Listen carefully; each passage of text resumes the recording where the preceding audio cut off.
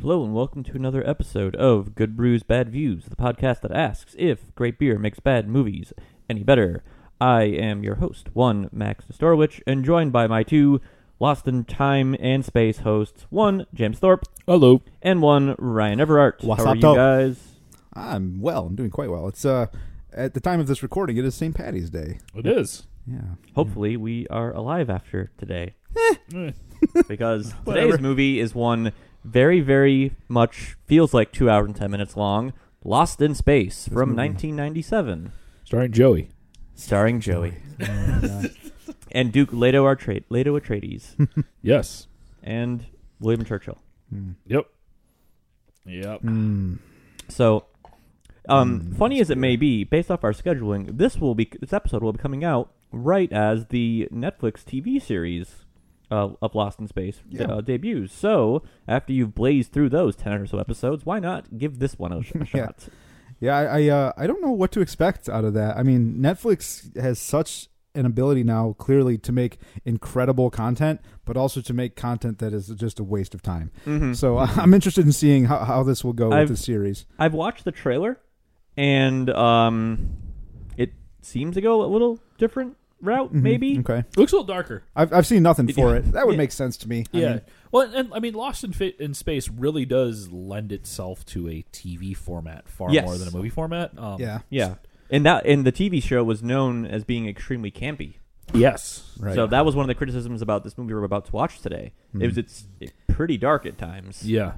So, but if this is your first time joining us, welcome to the podcast. We'll be watching a bad movie, drinking some good beer, making some observations about the quality of the film and the beer, and hopefully having a merry old time. The podcast is designed to be watched alongside the movie, but you don't have to if you don't want to, but you'll probably get the most out of the experience if you do. We are watching this on Netflix, which, conveniently enough, also, where it will be for Right. the TV show. And I think that's about it. Yep. So, if you are watching along, with us, we have it queued up on Netflix. 13 seconds in, the New Line Cinema logo has finished settling. So again, if you're watching along and want to participate, press play now. 1998. Subtle thing here that I really appreciate that we'll find out later that the Earth is dying, effectively. Yes. That when they show the Earth right there, it is brown. There's very little green on that Earth if you look. Yes, that's a little detail. So we have 1997 CGI. This movie came out beginning in 1998. So This doesn't look bad. no, Yeah, this looks okay. big set piece. But so this looks okay. But the closer you get and the longer you look at it, you're like, ugh, this is Yeah, close-up This is- CGI yeah. is bad here. Yeah, Yes. we'll get to a few moments where it's like, oh, this is just terrible PS1. yeah. Just nonsense. PS1 Yeah. It's just muddy and gross. Yeah. So this movie came out, I believe, early in 1998. It was actually the movie that dethroned Titanic from number one at the box office. Huh. Really? Yep. Wow, Max with the facts. After like 17 Max with the weeks facts. at number one or whatever. I'm not going to pick on the CGI too much. I mean, it is 20 years old. Yeah.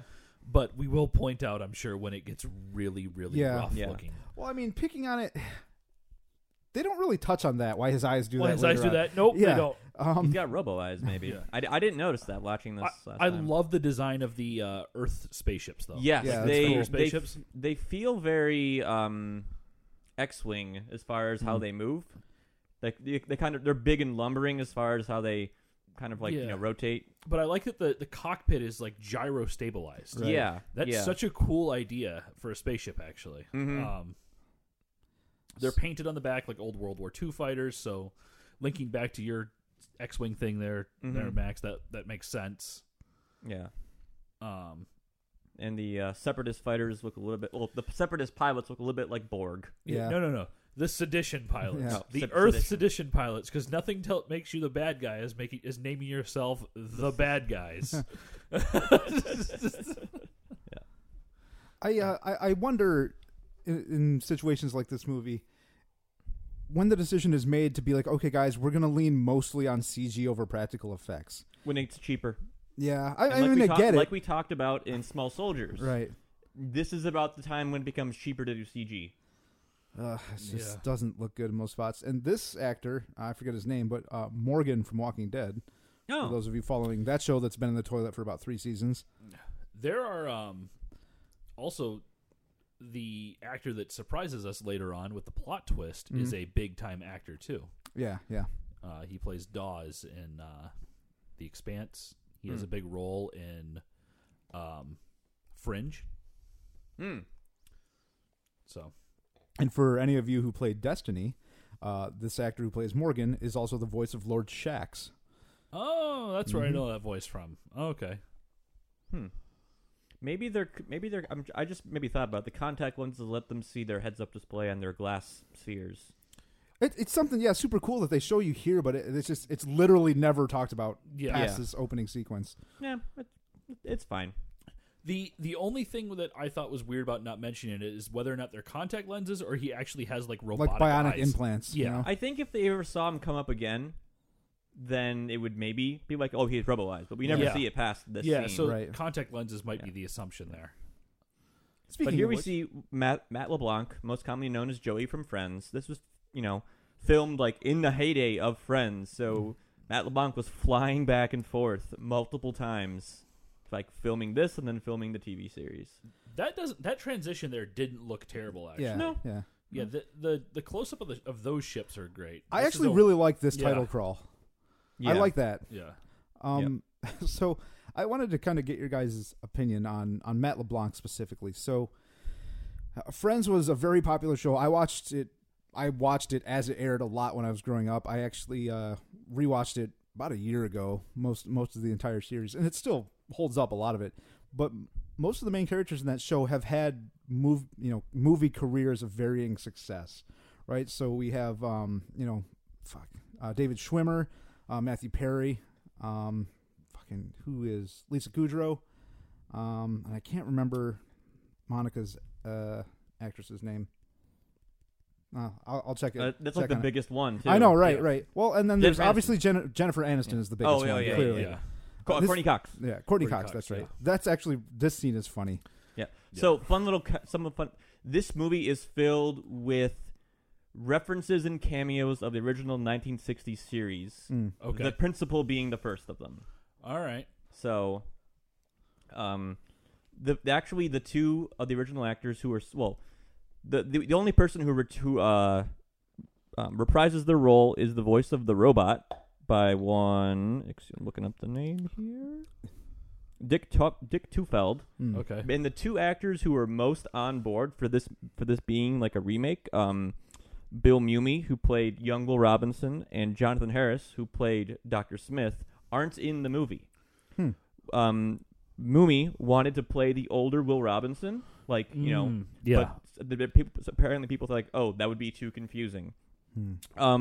They gave Jonathan Harris the option of being the separatist or the seditionist contact guy. Yeah. But he said, and I quote, "I will have you know I have never done a walk-on or bit part in my life, and I do not intend to start."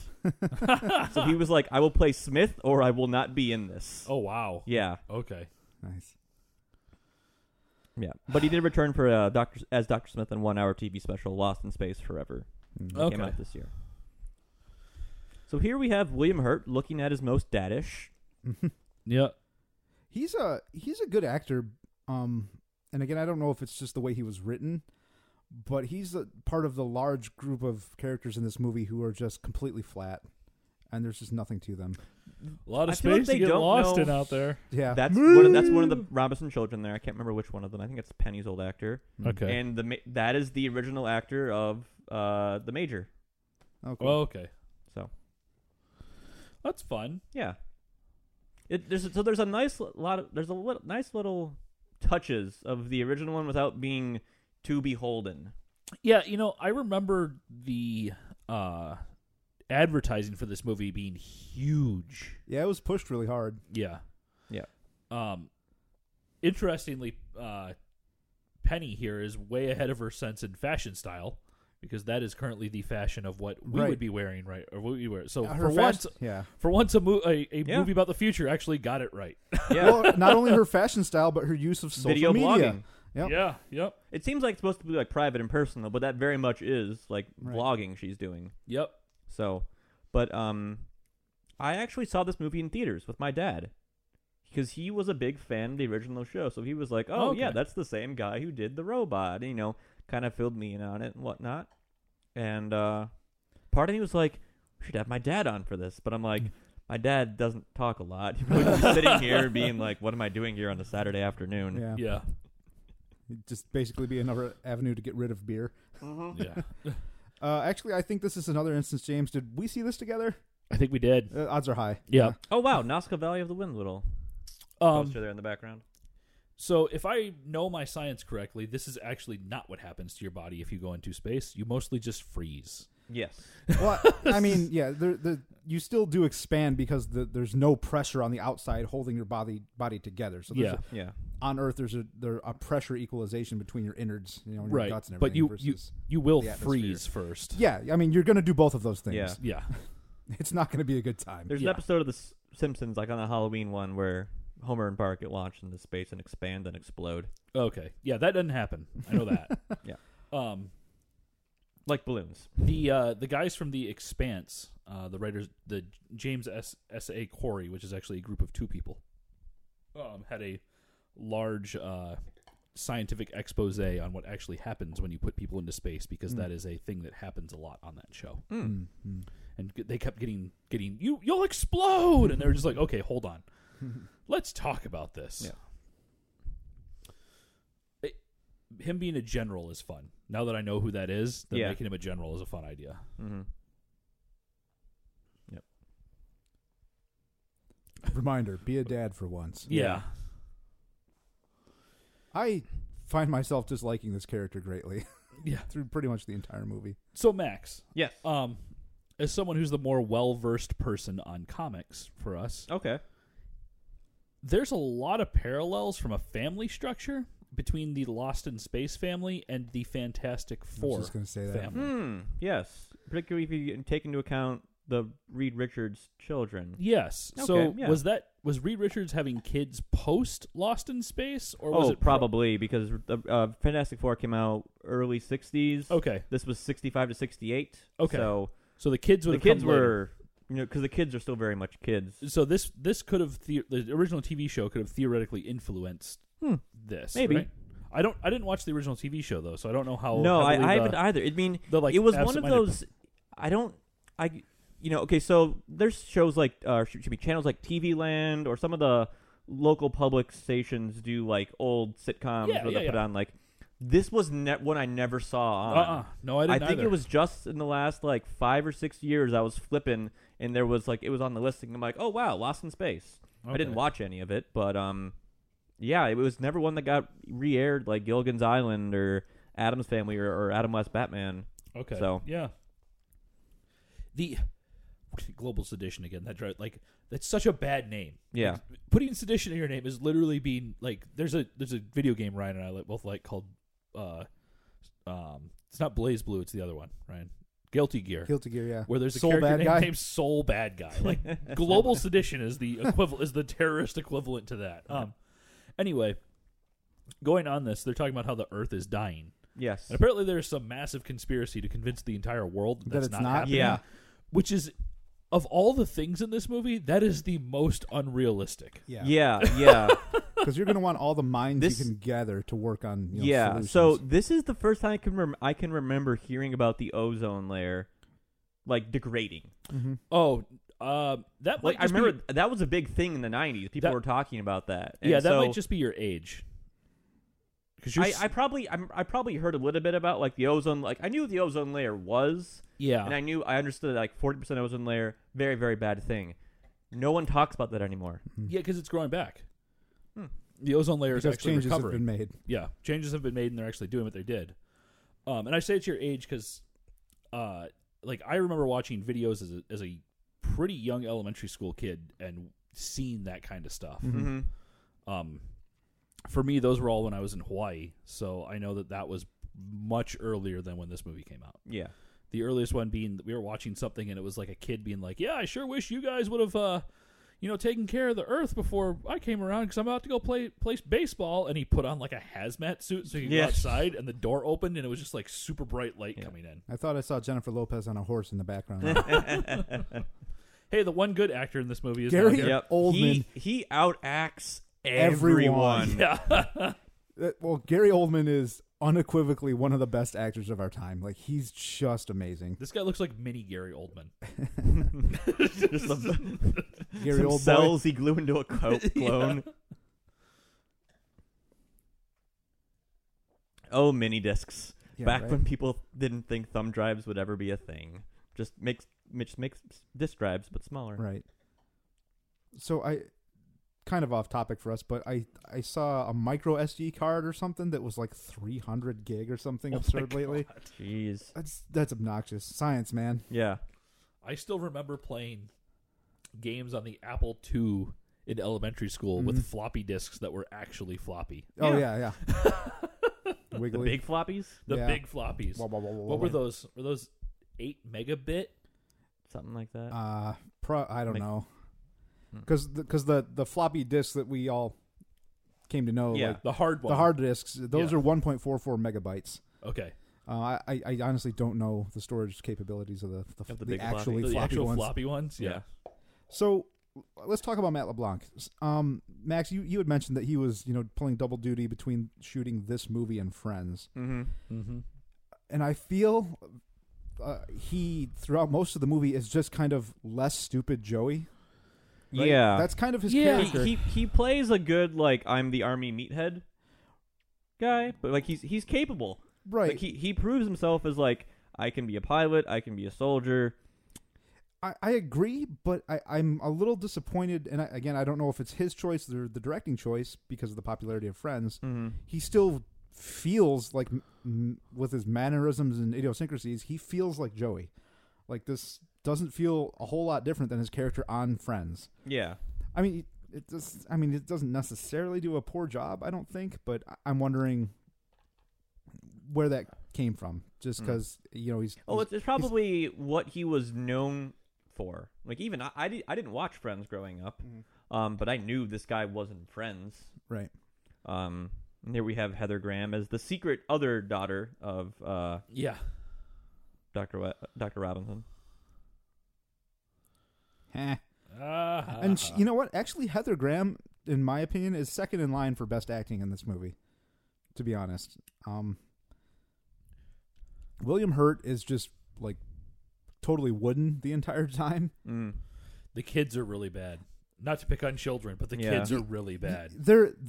Their acting is bad, but they're a lot more well written, I think. There's a lot more character development between the kids than most of the adults. Yeah. Yep. And the kids all have interesting I think part of it is the two kids together are pretty wooden, but when they're actually with adults, they feel better. Yeah.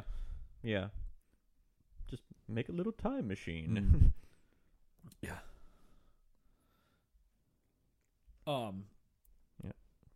So none of the eat your hearts out, Spencer's Gifts. Yeah, right. So we can roll in. Well, we can roll in some Friends talk on this. I don't think that's that big of a deal. Well, before we do that, what are we drinking today?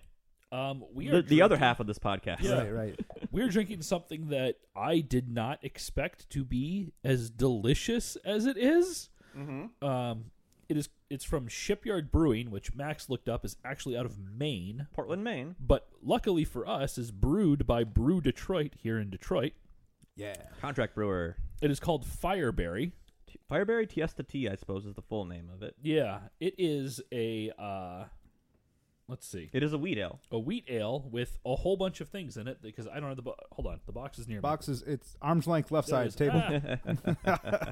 Reach, James. Live, play-by-play. Use your Mr. Fantastic arms. Yeah. Okay. It is an ale infused with yerba mate and herbal tea, which includes the following flavors. They are very specific here. Deep breath. Hibiscus, elderberries, currants, rooibos, sweet blackberry leaves, candied cranberries, and rosehip. And they're very, very, very, very apt to say that there are 0 grams sugar. So I'm actually really surprised by that. Yeah. Because it is a relatively sweet beer. It is, yes. It smells incredible, and it tastes great. So this isn't. I think it's the hibiscus which might be giving that aroma. Yeah, it's not a dig against the beer. The smell is absolutely orgasmic. The taste doesn't match that sort of just like punch you Floral. in the face. Yeah, character, but it tastes great. Like it tastes great. The smell is fruitier than the beer, and the beer is tea-ier. Yes. Than the From smell. the smell, I was expecting this beer to be much sweeter than it actually is, and the tea is very, very prominent in this. Which we were discussing this before the recording, that tea and beer is becoming much more of a thing, for lack of a better term. Much more of a trend. Yeah, for those of you watching at home, we're watching the Jupiter 2 get its latest shipment of plot devices. Ah. Yes. A metric ton of them. So, because aside from this Fireberry, Shorts Brewing out of Michigan, as we've had them many times on the show, they put out a beer for Valentine's Day called Hot Loins, which is a great name. Which is amazing. Great name. Yeah. The label looks like John DeHart's on it. Yeah. And that is another that's an tea-infused beer with goji berries and a whole bunch of other kind of things. Yeah, we had that. Actually, you let us try that at your place. When Yes, we were playing Delta Green. And that was an excellent beer. It was super good. Yeah. So here we go. We see the conniving doctor be conniving. Yeah. Yep. And some nice 1990s computer interface there with just useless geometric shapes. Yep. Dr. Knivestein, PhD. Yeah.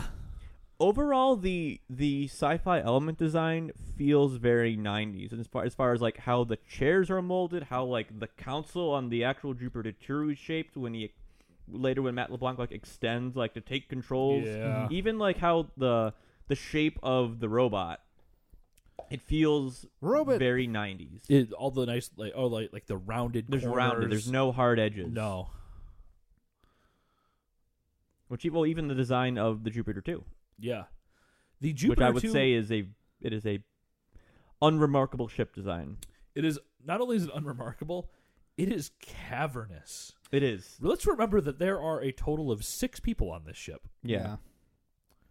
So, no, hold on. There's supposed to be a total of 6 people on this ship. Yeah. There are actually 7. 7 and a robot. Yeah, and even with the 7th person, they all still have space to literally do laps and probably never see each other. It is, yeah. Yeah. And just, I'm sure I'm going to repeat myself for the next 2 hours on this topic, but Gary Oldman just perfectly in every scene, acting everything perfectly. And unable to throw a radio. Yes. Yeah. Here's where the CGI gets bad. Yeah, it's not great.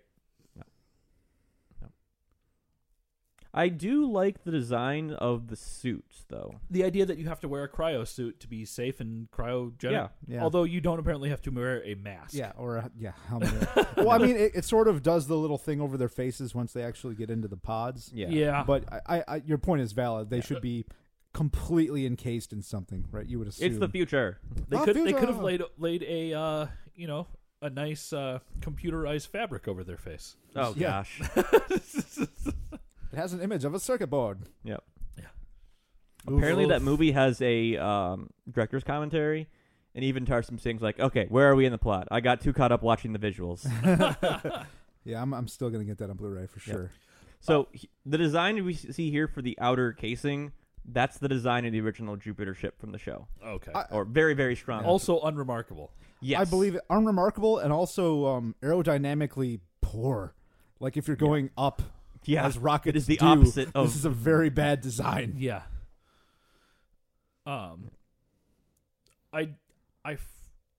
Didn't remember. I mean, which makes sense because I hadn't seen this in a long time. But it still surprises me that this launches from Earth as opposed to launches from the giant space station that they're making. Or not, or Ring. I guess that kind of makes sense as far as like a logistical resourcing kind of thing, right? For all the materials to build it, but they're building a giant ring in space also. The sedition. They don't want the sedition to attack their spaceport. Yeah, I mean, I get it. So, just from your point, Ryan, like if you build something in space, you just don't have to worry about aerodynamics or anything anymore. Right? Fair. That's true. Yeah.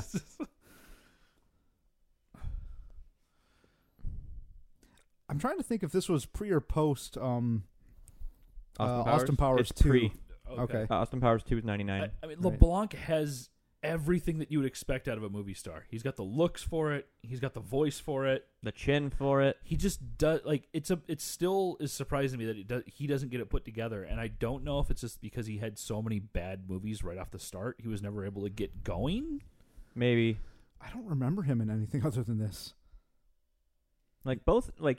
Most of the actors in this movie, or say all the actors besides Gary Oldman, didn't have much of a career past the mid-aughts that I can think of. His IMDb, his being Matt LeBlanc, is surprisingly sparse. Yeah. So here we see the first of this movie's fetish with retractable metallic things. Yep. There's the face things you're talking about, Ryan. Oh, no, which look really rough. bad. Yep. This movie has some very Batman Forever-esque lighting and a very hairy-chested mission control operator. Who's really sweaty. Yep.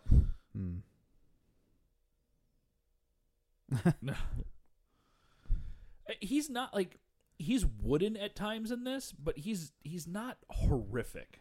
His woodenness that we see here is expected because he doesn't want to go on this mission. He's essentially participating under duress. Yep. And not a bad shot. Yeah. Bad shot. That's a bad shot. That is a bad shot from the CGI, but I like the shot below where it's just city. Yeah. Like it just keeps going. If you've noticed, there's been no green except for in the dome. Mm-hmm. Yeah, that was cool. I mean, I like it. Yeah, It's a nice little breakaway effect. Yeah. You guys may or may not have noticed on your research watching before the recording, but the movie has some pretty startling changes in film grain at times, particularly when we get introduced to like blarp later on. Yes. It's okay. So really bad. So fun story about this movie as well. Continued fun stories. So we got our first DVD player 1999-ish. When we got the first DVD player, it came with 5 movies. Lost in Space, 6 Days, 7 Nights, Lethal Weapon 4, oh God, Stepmom, and I think that was it. Maybe so these 4 movies. So this is the first movie I can ever recall seeing on DVD. Okay. So I have a very distinct memory of like after I finished watching it being like, wait, how do I rewind this? Okay. Because I was like 8 or 9, and it just blowing my mind that I didn't have to rewind the movie after I was done watching it. I don't have to do anything.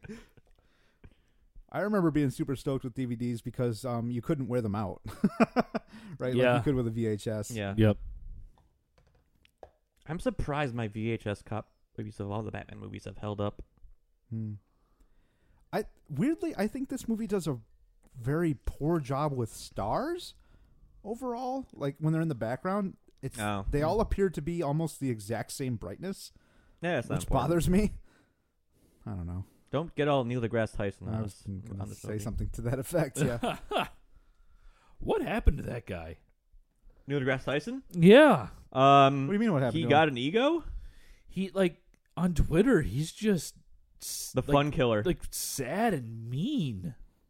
Yeah. I don't know if I agree with that assessment. I've followed him for a while, but I mean, no, he's become very very matter of fact about a lot of stuff. I mean, I don't know. Yeah, I went and saw him live in Detroit a year or 2 ago, and it was a great time for about 2.5 hours. Just him giving a presentation. I'm really glad to hear that because I know even down to him doing Cosmos, it was like, okay, here's a guy who can really reach out to people who have youth and everything, and I mean the difference there was that Katie and I watched one of the episodes of the original Cosmos, and Sagan is just so he weaves a picture. He wants you to be excited about these things, and on Cosmos, the new Cosmos, deGrasse Tyson follows that. He's very cool on that. Yeah. But on on Twitter, he's just strange. The way it comes off is very like, I am smarter than you. Deal with it. Yeah. New Year's has no meaning.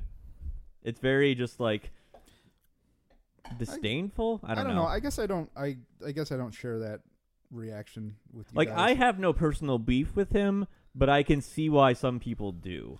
Yeah, I would agree with that. Yeah. Anyway, back to the Why movie. would that be a button? Right. Why do you have to punch through that? Yeah.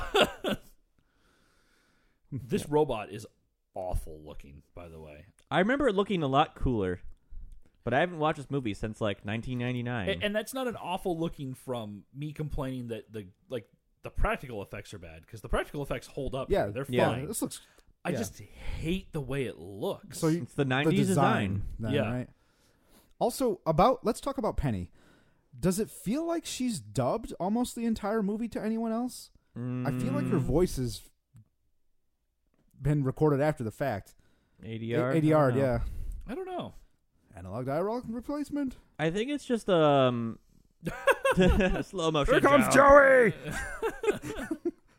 Will Robinson is the latest of annoying children on Good Brews Bad Views movies. Yeah.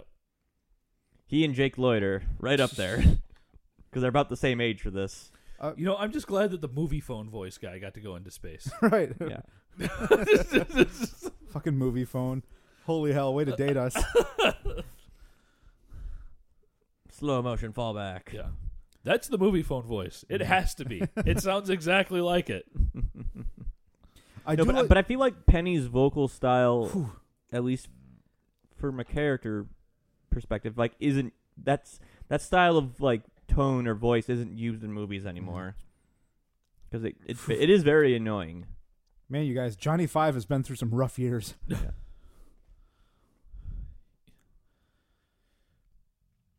He's useful. God, I want to punch that kid. Did that kid grow up to do anything else? Because his face looks familiar. I'll do some digging. Boop, boop, boop, boop, boop, Things I boop, should have boop, looked boop, up boop, prior to boop, watching boop, this. boop, boop, boop. We're only human. Yeah. Jack Johnson. Jack Johnson. Yeah. What else have you done? So here we have nothing. them. He has done nothing. Yeah. He's done nothing? Okay. Here we have them pressing buttons on All these string. panels look vaguely like very, very sparse in comparison to what you would see in like a modern ship console design. In some reason, the chairs go very high, very high chairs. Well, I think what a lot of this is the 90s. It's a computer screen. The idea that all these screens have to be separate, right? Mm-hmm. Each one of these is running something or doing something separately, as opposed to in a very few short years you'll have Minority Report come out not too far from this.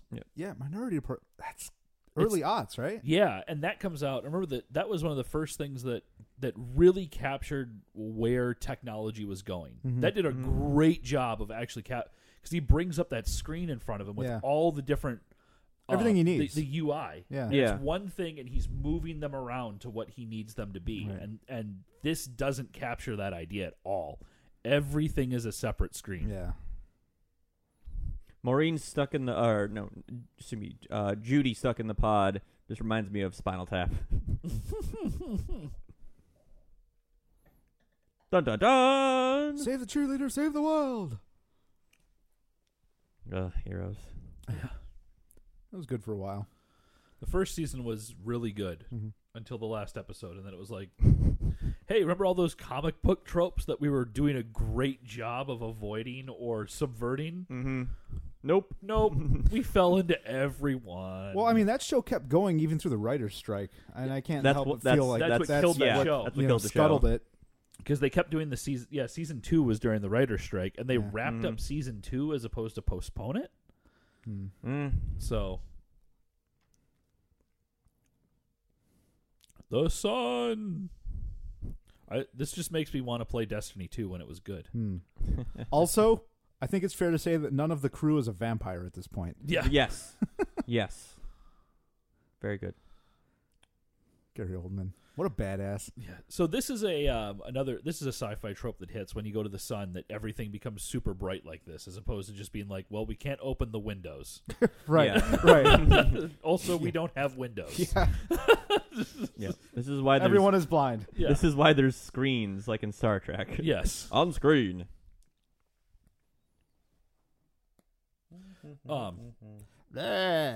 Space Gurney. I'm a huge so a lot of this watching this show was interesting because I'm a huge Expanse fan. I love the Expanse. I think it is either you literally haven't stopped talking about it since you came on. Yeah. In my opinion, it is either the best or the top 3 shows on television. It is an astonishingly good show. And watching this with the spaceship design and all the weird stuff that they do was really, really interesting seeing two completely different takes on it, right? This was just like the rule of cool in a lot of ways. The Expanse tries to do some rule of cool stuff, but the writers and even the TV show do allow them a little bit of rule of cool, but they still really capture a lot of the feeling and effort of just being like, okay, this is a tin can in space, right? Yeah. It only needs to do what's necessary. This is so stupid. Not as interesting as the paddles. No. There's no way this ship survives this close to the sun. Yeah. It's got shielding. Well, if the computer fries out, the hull would have melted by that point. And as would his skin. Yes. But this is the rule of 90s cool, which doesn't really work anymore. Yeah. This scene also doesn't make any sense until you see what happens in like 10 minutes. Yeah. Because you're like, all right, why is this guy so wimpy? Why can't he actually get her heart going? And then, spoiler alert, they're going to be like, oh, the cryosuits have to literally be sawed off of your body. Yeah. That makes way more sense once this happens. I just thought she was like super almost dead. Yeah. There's that. Good job applying logic to this illogical movie. Yeah. That looks awful, by the way. Yeah. Yeah, but this set is huge. Like when Matt LeBlanc first came onto the set, it's like, welcome to the big set. Yeah. Major West. Again, there's throw me another one of those. There's 7 people on this ship. Why is there so much space? Because they need to survive for like 10 years on it? Because then they got to get lost in it. But they don't have to survive for 10 years on it. They go to sleep for 10 years. So it's got to have the systems and such and blah, blah, blah, blah. Theoretically, this ship should be, for all intents and purposes, this ship should be a sleeping pod area and a cockpit, and then everything else should just be a giant giant cargo hold. Yep. All right, we're going to beer pouring mode here. Yep. Yeah, this beer is super nice. Very drinkable. Yeah. Less than 5% ABV. I'm definitely going to keep... This is bad. This is really bad. This is bad CG. There's no reason these couldn't have been pistons. Practical pistons. Yeah. From the tiny bit that I've screwed around with dealing with computer graphics in Blender, I'm like, okay, I could do this given just a couple of days. Come on, man. Yeah, it's 20 years old though. Yeah. I mean, it's 20 years old.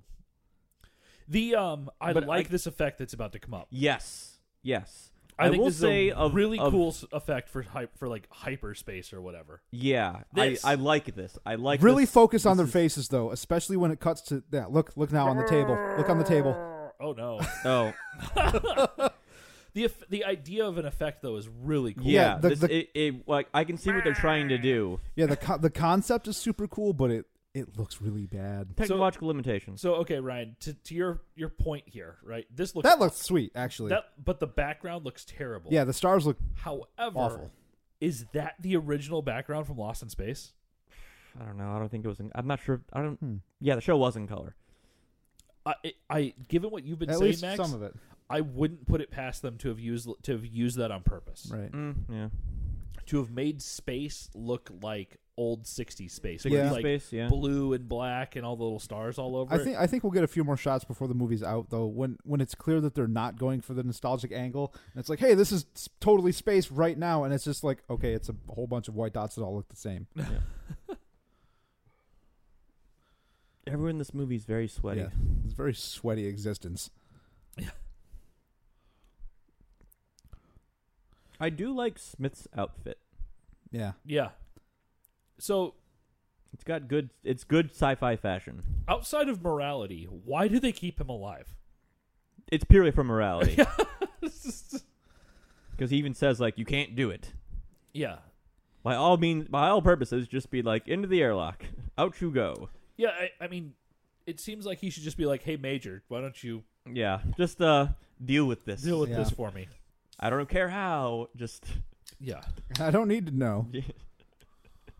Pour another beer. I hit it so hard. Dramatic door closed. Yeah.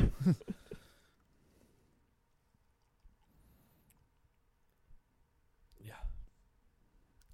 I mean, he's effectively killed this guy and the entire human race. Yeah. Right? There's a lot riding on No, this. because apparently there already are people there. There already are people at Alpha Prime. And he's just going there to help with the construction of the gate, ? That's right. Yep, you're correct. God, that looks rough. Yep. It's not the worst thing bad, in the movie. Though. It looks suitably sci-fi. The idea of it's cool, though. I like the idea of it. Yeah, it's trying to identify a known constellation. Yeah. This just makes me want to go home and play more Stellaris, which I've already done for like 3 hours today while I was cooking corned beef and cabbage. Space Goth. Yep.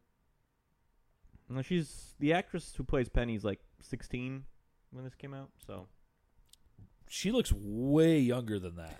She clearly was a late bloomer because she looks at some awkward developmental stage biologically. Yeah. Here's this scene. I like this actually a lot. It's a cool practical effect. Yep. The idea that you have to actually wear these things to stay alive is a really cool idea. Yeah. I like that a lot.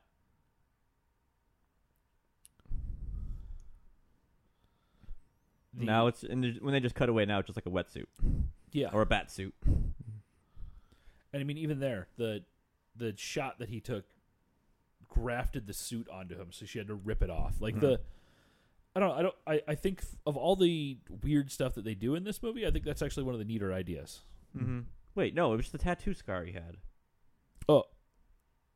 Yeah, ex-girlfriend. Okay. I thought that they talk about how the electrical shock, the suit absorbed most of the electrical shock. Oh, she pulls it off. I think that's why his clothes are all burnt up. Oh, but the scar on his back is from a tattoo. Okay. Because you actually hear like a pulling sound when she pulls the suit off of him too. Maybe. Yeah, I don't know. I feel like had Matt LeBlanc's role in this movie been markedly different, just completely from being Joey on Friends, then maybe we would have seen him in more mainstream Hollywood stuff. I don't know. I mean, I think his role is suitable for what this movie does. They needed someone a little bit more upbeat, and I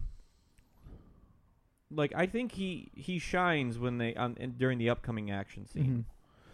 Yeah, the last ditch or the last stand at the door. Yeah, when we get to that, we'll get to really that. good. Yeah. Here's the scene I'm talking about. These two just don't. There's like no chemistry between these two kids. Well, I mean, think about. I'm thinking back to when I was Penny's age and my sister was 12-ish. Like we didn't talk at all. Those are when we were like at each other's throats. Yeah. So, but I mean, from an acting standpoint, they just don't mix well together. They both come off as really wooden when they're with each other. Yeah. I think it might be easier for kids to act with adults, primarily from you're a kid. You know how to try to sweeten up your parents to get you to do something them to do something for you. So. That's fair. I'm pointing it out because I think they do a good job, especially later on with the just hanging out with a multimeter with no leads attached. Yeah. Yep. Some scientist you are. The space multimeter. Yeah. Will does a really good job when he's hanging out with the doctor. I think that acting scene isn't terrible. Oh, with Gary Oldman? With Gary Oldman. That works well. Unfortunately, Gary Oldman's like, I could not give him any of my talent. Yeah. He was doomed to be in 3 more things after this, none of which are worth mentioning. But together, they just don't come together all that well. Oof. That's not great. Yarp. If I didn't know any better, I thought I'd be hallucinating right now. William Hurt has 1.5 facial expressions throughout this entire movie. He has the same facial expressions in Dune. And why does Heather Graham have to stand like that at the console? Yeah. I rewound it just to double check that I wasn't crazy, but she's just like, hey, check out my ass. Yeah. Oh, it was a weird time thing they went through. Spoilers. There's a weird time thing in this movie. Right. Okay, so when we get to that, I'll talk about that. But at the end, the plot of this movie isn't the problem of this movie. Yeah, it's not. No. I like this ship design. I think this is interesting. Super cool ship design. I think it harkens back more to 1970s style ship design. Yep. Looking at you, Charles Foss. If more ships look like this, I'd be funny. down with it. Yes. Knowing now what those features are, those little bumps, almost barnacle looking. Yep. Yeah. How? Why would you know that she's one of yours? That doesn't look like anything we've seen. Because it's in English. That's fair.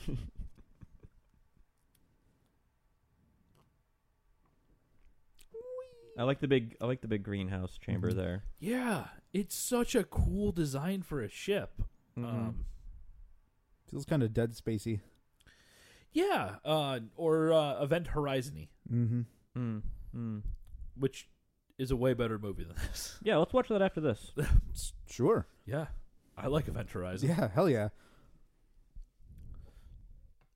Weirdly, just side noting for Event Horizon, directed by Paul W.S. Anderson, who did the entire Resident Evil series and the first Mortal Kombat movie.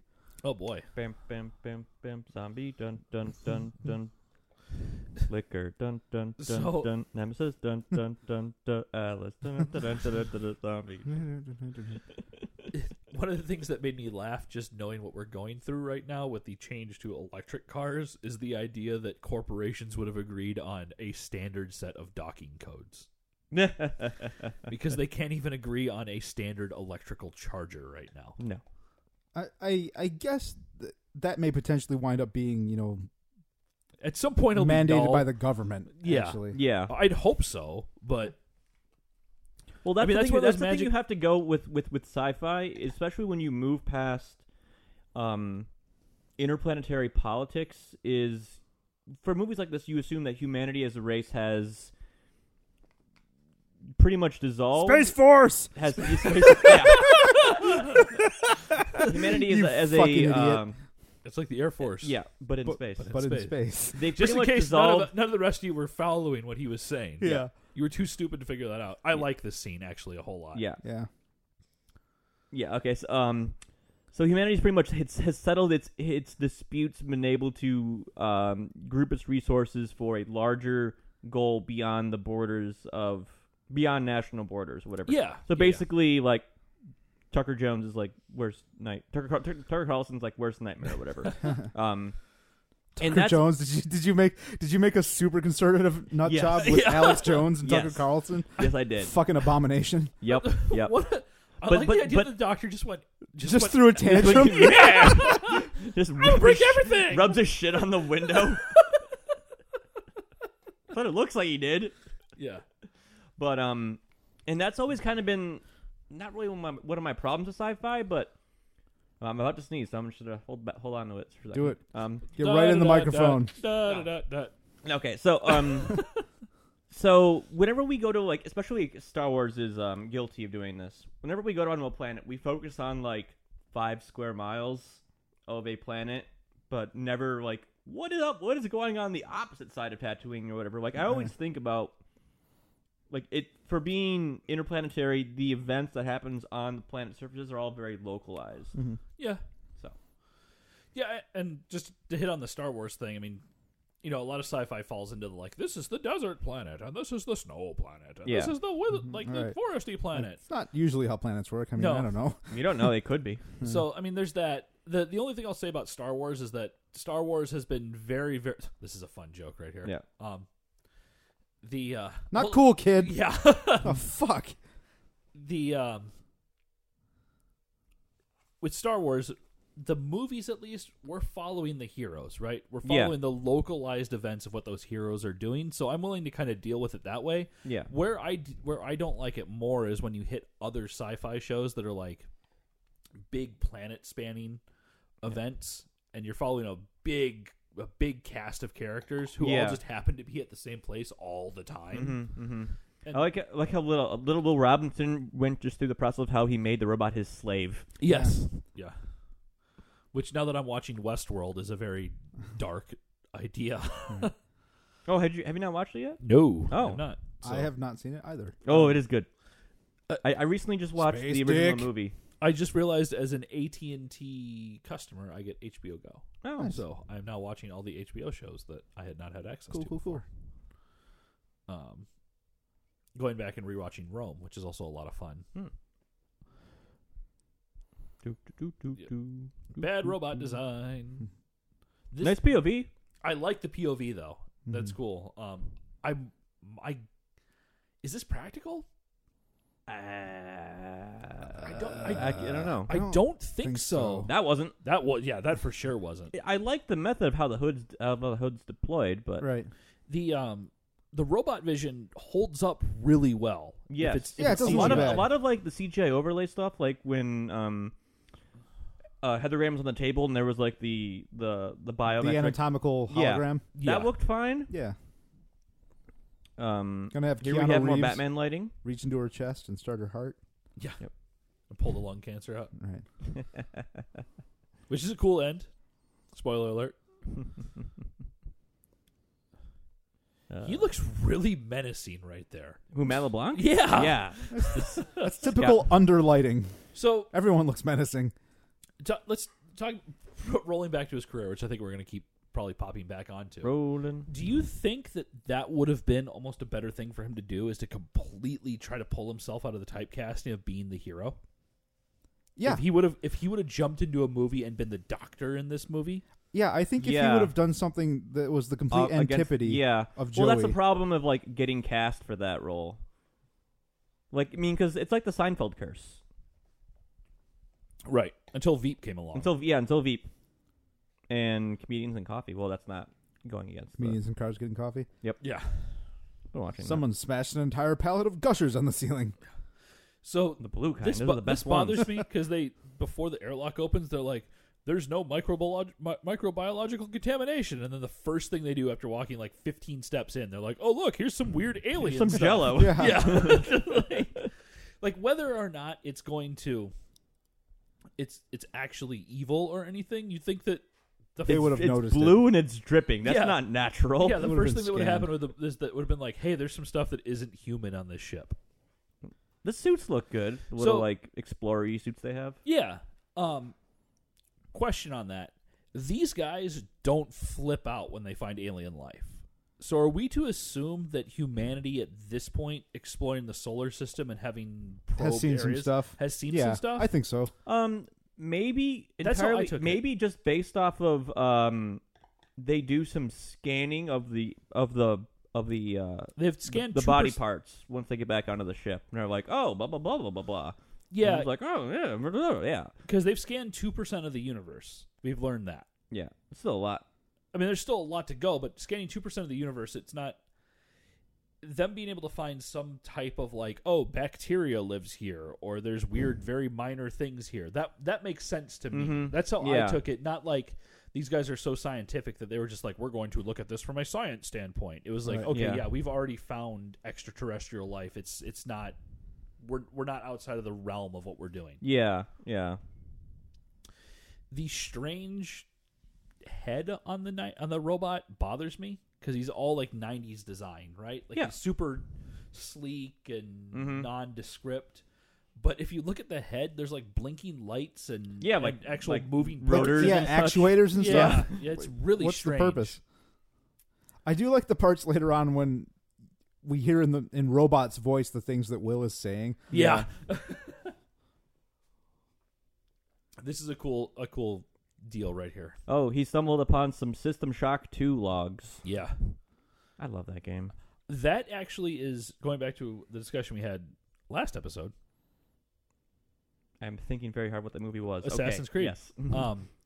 That is one of the few games I'm very surprised hasn't been picked up for movie rights yet. System Shock? System Shock 2. Well, they just recently went through a Kickstarter to remake the game. The and first it's one. Got, The it's first gotten one The being first made, one. yeah. Yeah, it's gotten held up for I forget why. So No, it's in production, but you need to do it right. Probably because the same reason the BioShock got held up. BioShock is the spiritual successor of System Shock 2. Yep. BioShock is so the only reason that I think BioShock's a harder movie to make than System Shock is that BioShock is way more political than System Shock is. Yeah, System Shock is, on the contrary, it has a weaker narrative than BioShock. Yeah, and I think that's why it's easier. Because you don't even know what your character looks like until the last second of the game. Right, and I think that's why it's a little maybe easier to adapt, because you can grab the big events from System Shock and kind of build your story from there, right? Sure, you have a lot more... You don't have cracks to fill in. You have there's a lot of space for you to breathe. Yeah. Robot. But there's enough really going on with that, and this whole sequence reminds me of like like you said, like a System Shock or a cheap Event Horizon again. Mm-hmm. It's not done super well, but I like this scene. The colors are cool here. Yeah, because everything's been fairly black monochromatic, and gray and blue. Yeah, so it really pops. And here we have a nice matte painting. Yeah, we get some really poor... In this movie, it's clear that it's blue screen versus green screen, which is a transition that was made... I don't remember exactly when in Hollywood, because green screen just performed better versus blue screen, because you can see sometimes on the actors the blue light reflected on their flesh and just like the weird partial effects coming through at sometimes. Well, this movie has a lot of blue lighting as on its own. Yeah. So why is this thing in this movie? They needed something lighthearted and some sort of alien species to interact with and be fun. But it doesn't. Even there, it doesn't add anything to it. No, it's interesting though. Just watching this, I expected to play a lot bigger role. So there is a deleted scene on the DVD where when they're walking around in the future, they see Blarp grown up, and it's practical. Huh? Oh, it's like just a bigger, hairier version of Blarp as a practical effect. Yeah, my biggest thing with this is like I get it. Like, this is a kids movie. Yeah, right? there was an action figure of this. It's a family movie. Yeah. Let's put it that way. It's not a children's look on movie. Gary Oldman's right cheek. Yep. It's blue. Yep. William had the same lighting effect earlier in the same scene. So I completely understand that, and I'm not going to try to get too ridiculous about this, but being a family movie, I just expected Blarp to play a bigger role. I guess I'm not arguing for it. Yeah. I'm just saying, like, it doesn't do much. It's interesting because this movie clearly could have had a sequel. Clearly. There were like a loose plan of what was going to happen in the movie. They were going to make it to the planet. Okay. Someone else had already settled it because of the time jump and whatnot. And I think Penny gets color changing properties like Blarp. Oh, huh. And those are the only details that have really been said about it. Okay. So just possible ideas. Oh boy, that's some bad film. Look at the grain change. That was one of the shots. Oof. Yeah, I mean, do you think that they did the grain change behind the CGI to mask the edges on it? It's not. I mean, it's the entire everything in frame. The entire shot. Right, but what I mean is even back then that wouldn't have blended well into the background. Mm-hmm. So by making the background they're basically doing the soft focus effect with CGI there, right? By changing the film grain. See, here you even have the seed for we know more about the solar system now because we have maps from the future. Yeah. Ceiling creaking. Yeah. I like these creatures that are about to show up. I think they're cool. Yeah, the design is good, but the effects are bad. Yeah. Again, technological limitations. Sure. Yeah. I don't like the sound of that sound. Yeah. Which is a terrible line. Yeah. They get to some really bad cliche lines here. Yeah. This movie is too late for puppetry, but too early to do good-looking CG. Yeah. Yeah. Well, I agree, but also asterisk, you're never too late for good puppetry. Too late is in it is too expensive. That is what that translates to. Yeah. Mom says, "Get the hell out of there." Right. I love that. The best. Actually. Yeah. I love the voice of the robot. Yeah. Also, would you like to know the movies that are playing tonight? Press 1 to hear the times, folks. In Theater 1, we have Death of Stalin, starring Jeffrey Tambor and Oof. Ooh, yeah. Spiders in Space. Jordan spiders. Ferraro's Nightmare. Jeez, yeah. 0 G spiders. Although clearly there is at least 1 G in this spaceship. Yes. It is rotating. That's the how you- hydroponics that's how place is rotating. Well, that's how you generate gravity. Yeah, Right. no, I know that. The hydroponics is. We don't know about the rest of the ship, so. Yep. This is every young boy's dream. Yep. Yeah. This would be the coolest thing. Oh yeah. And it looks okay. Yeah, this looks pretty. That's cool. I think that it's holds also up. I think it's also a trailer shot, which Oh, is also a definitely. very obvious one coming up. Yeah. So that's okay. They did not have the robot say "Danger, Will Robinson" in the trailer, right? I can't recall. I But don't that's believe like they that's did. like his catchphrase. It's his catchphrase. I Yeah. don't believe they did. I think that was a big deal. Yeah. They eat their wounded. That'll come back A and be relevant in 70 2 minutes. hours. Yeah. Yeah. It'll come back and be relevant in such a long period of time that one of the characters will literally remind you of it. Yes. Yeah. Space docks. Oh. Oh. Space fire alarms or space door closers. Reload. So if you shoot... All right, these- so here's the Joey gets to be heroic moment, Yeah. which he doesn't do a bad job No. at. No. He's like I think it's rather good at it. Like I think it would fit well in today's day and age when you have Chris Pratt now as a Yeah. like if he would have gone like the Chris Pratt route, which he totally could have. He's proto Chris Pratt. He's a failed version of Chris Pratt. So we'll notice in the next few shots that the spiders are surprisingly symmetrical in their attack on this door. Yeah, but I do like this like This is assembly cool. sequence. Yeah. Yeah. Yeah. Zoom in close. Yeah. Load a can raid. We have Space Trailer Iron, moment Space here. Iron Man. Yeah. Yep, that was totally a trailer moment, and Yep. it looked good. Like Yeah. that Doesn't looked look like bad. that was a good little display of the retracting tech. I mean, I like the idea. Like, he is a trained soldier. Yeah. He's doing a major. well. Yeah. He's been through an apocalypse now. They made him major for this. Yeah. Robot attack door. Ah! Robot win.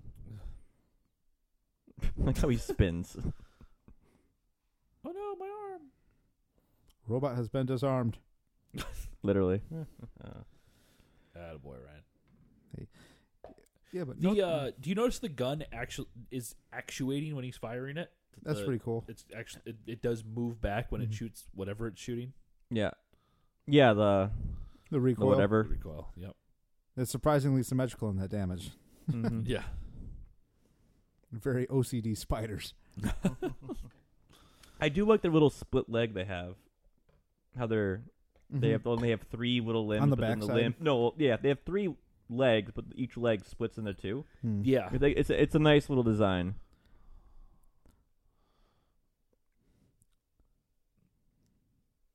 He slimed me. Run. Oh, this is bad. It's all bad. Go away. Oh, that looks rough. Mm. Again, I'm not going to pick on the CGI too much. Yeah. That I like the look of that, where they're swarming around everywhere like that. Yeah. Yeah. It's when they're close to the lens. Yep. Robot to the rescue. Yeah. Cool effect still. Yep. Mom says try You'll now. never get tired of robot antics. It's funny watching this kid do this because it's very much like playing a VR game nowadays. Yeah. Yeah. Like for real. Yeah, the PlayStation VR. You're like, they're on me. Playing Resident Evil 7? Yeah, Resident Evil 7 and also the Until Until Dawn Dawn. game. Slice. Spider, no slicing. Spider, no slicing. Spider, no slicing. You got the leg. Oh, poor robot. Yeah. I don't like your design, but I don't want you to die. Wah, wah, wah.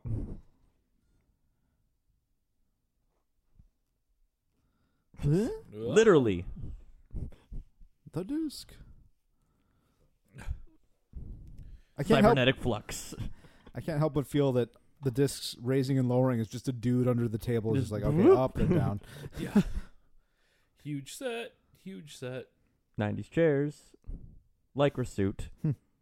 Monkey. Space monkey. Space monkey. The best space monkey is the one that hangs out with the Space Ghost kids. Space Ghost. Bleak. Yes. We tried to get George Lowe to record a radio bumper for us when I was in college. Really? Yeah. It did not go successfully. No. We got the Homes for Runner guys to do 2 for us. Nice. Yeah. Excellent. Hey, you guys, this is Strong Bad. You're listening to WMTU 91.9 of Houghton. Hoofton. And then we just fade out with him trying to say things. That's amazing, Max. I said that's amazing. Yes. Those are the most ineffective. Why do they have torpedoes. space fireworks? Yeah. Yeah, it's like bloop. Like how the spiders. Oh, there we go. Okay. The spiders are just like a loop. All right. So there's a reason for it. I forgot about that. But still, fireworks? Ooh, So- adamantium. so They got Wolverine arms. Yeah. So right here, they're not flipping out. So my assumption is that they've seen. Other creatures Other and stuff. creatures. Yeah. They know what adamantium is. Yeah. It's adamantium. They took an A out of it, so it's different. No, It's it's interesting- from Resident Evil 2, so it's adamantium. Right. Hey. I like that they're like, they'll be through the hull in 15 fucking seconds. And then the next shot, the All right. spiders are clearly like not even close to getting through the hull. Yeah. I like the little like loop. Yeah. Ooh, energy. Energy. Acting. Try it sometime, Hurt. Yeah. Why is he so sweaty? Yeah. I mean, everyone else is mildly sweaty, but they're not that sweaty. Ah! Spiders. That's trailer shot. Yeah. That's really bad, shaky. Mm-hmm. Yeah. Just like someone just like shaking the chair on the stick. That CGI really didn't look all that bad. No. Ooh. Yes, Gravity gravity. Yeah, so we have like Gravity harnesses. the 90th ship like console control. Yeah, now he thing drives it ever. like a fucking jet ski. Yeah. I mean, what I've learned from this movie is they should just go through it. Yeah, Yeah. through the thing. It's not as totally badass as when Laura Dern does it in Last Jedi. Spoilers. Yeah. Mm. With the like samurai style cut to that. Mm-hmm. Yep. Paching. Hey, Scrape. Like every sci-fi movie in the aughts. Just well, pretty They much stole that from this. any I'm sure it stole that. from dramatic something else. landing period in a movie. Oh yeah, that'll slow you down. Yeah. Yeah. Yeah, you're good now. All the flaps. Look at how small they are relative to the rest of the ship. Yeah. Ah, ice. So that looks practical. Yes. It is. This is a miniature. Yeah. I would bet money. Yep.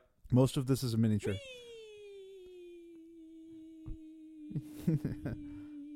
Front flip, back flip, 540 nose grab. McTwist. Big twist, yes. From SSX3. Right. The game that Ryan and Baller I ass became game. way too good at. Yeah, those were some Twas inhuman the- scores. 'Twas the best of times, 'twas the worst of times. Yeah. That was a game that Ryan and I would compete against each other at and score. Yeah, in a game where our final scores were literally in the millions, you and I would end up within like 300 points of each other. Yeah. Video mechanics. Mm-hmm. Okay. I like that. I'm alive. Yep. I don't think whether or not that they are intelligent, children should be in charge of an entire section of the ship. Yeah. That's accurate. Well, they have one robot, so he's in charge of one robot. Yeah, I mean, I'll give it to Penny because she's sick. Like, if she's supposed to be 16 in this movie, like that's pretty. If she's as intelligent, like they're portraying her as super intelligent, right? Yeah, like a super intelligent 16-year-old. You're like, all right, she's probably been in college classes. Like, she knows what she's doing at this. She's got 3 years of future space courses. Yeah, not she had 3 years of like prep work. Not Judy. She said. Yeah.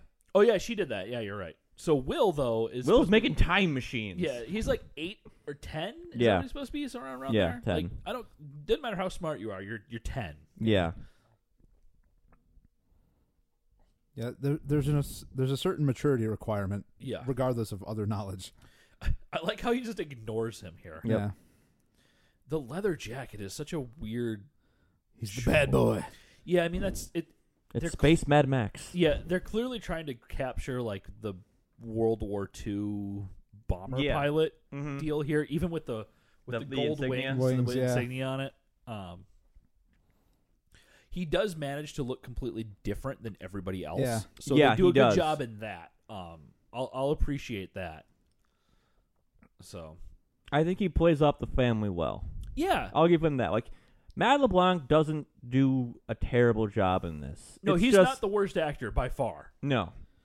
Yeah, and again, I don't fault LeBlanc for this. No. For most of him being too Joey-ish. I think that's just him. Because when he's here, he's fine. Yeah. He's getting, like, he does some good dramatic man. things here, being like, yes, I respect you. I know what you're doing. I know what you're all about. But hey, this is why I'm here. Let me do my thing. Right. So, going into the military aspect of it, I do like that his wife shows up and is like, look. That's some bad fucking green screen here right now, you guys. Yeah. That she shows up and she's like, quit being men. Yeah. This is basically what she's saying. She's all, put your balls away. Yeah. But to go to the military thing, David Schwimmer actually plays on Band of Brothers. Yeah, that's right. Right. Yeah. And he's Green Zone 30 Rock. But, yes, he's Green Zone 30 Rock. But you're taking away easy from me? Yeah, as David, he's great in Band of Brothers. Everyone's great in Band of Brothers, by the way. If you haven't watched Band of Brothers, you should. Great show. You should, at the end of this, not right now, at the end of this episode, you should stop and then go watch all of Band of Brothers because it's amazing. It's one of the. It is unbelievable. That's television. A Spielberg thing, right? Yes, it is so good. It's true. It's gonna get you to feel what these men felt. It's everything you want out of a TV show. Yep.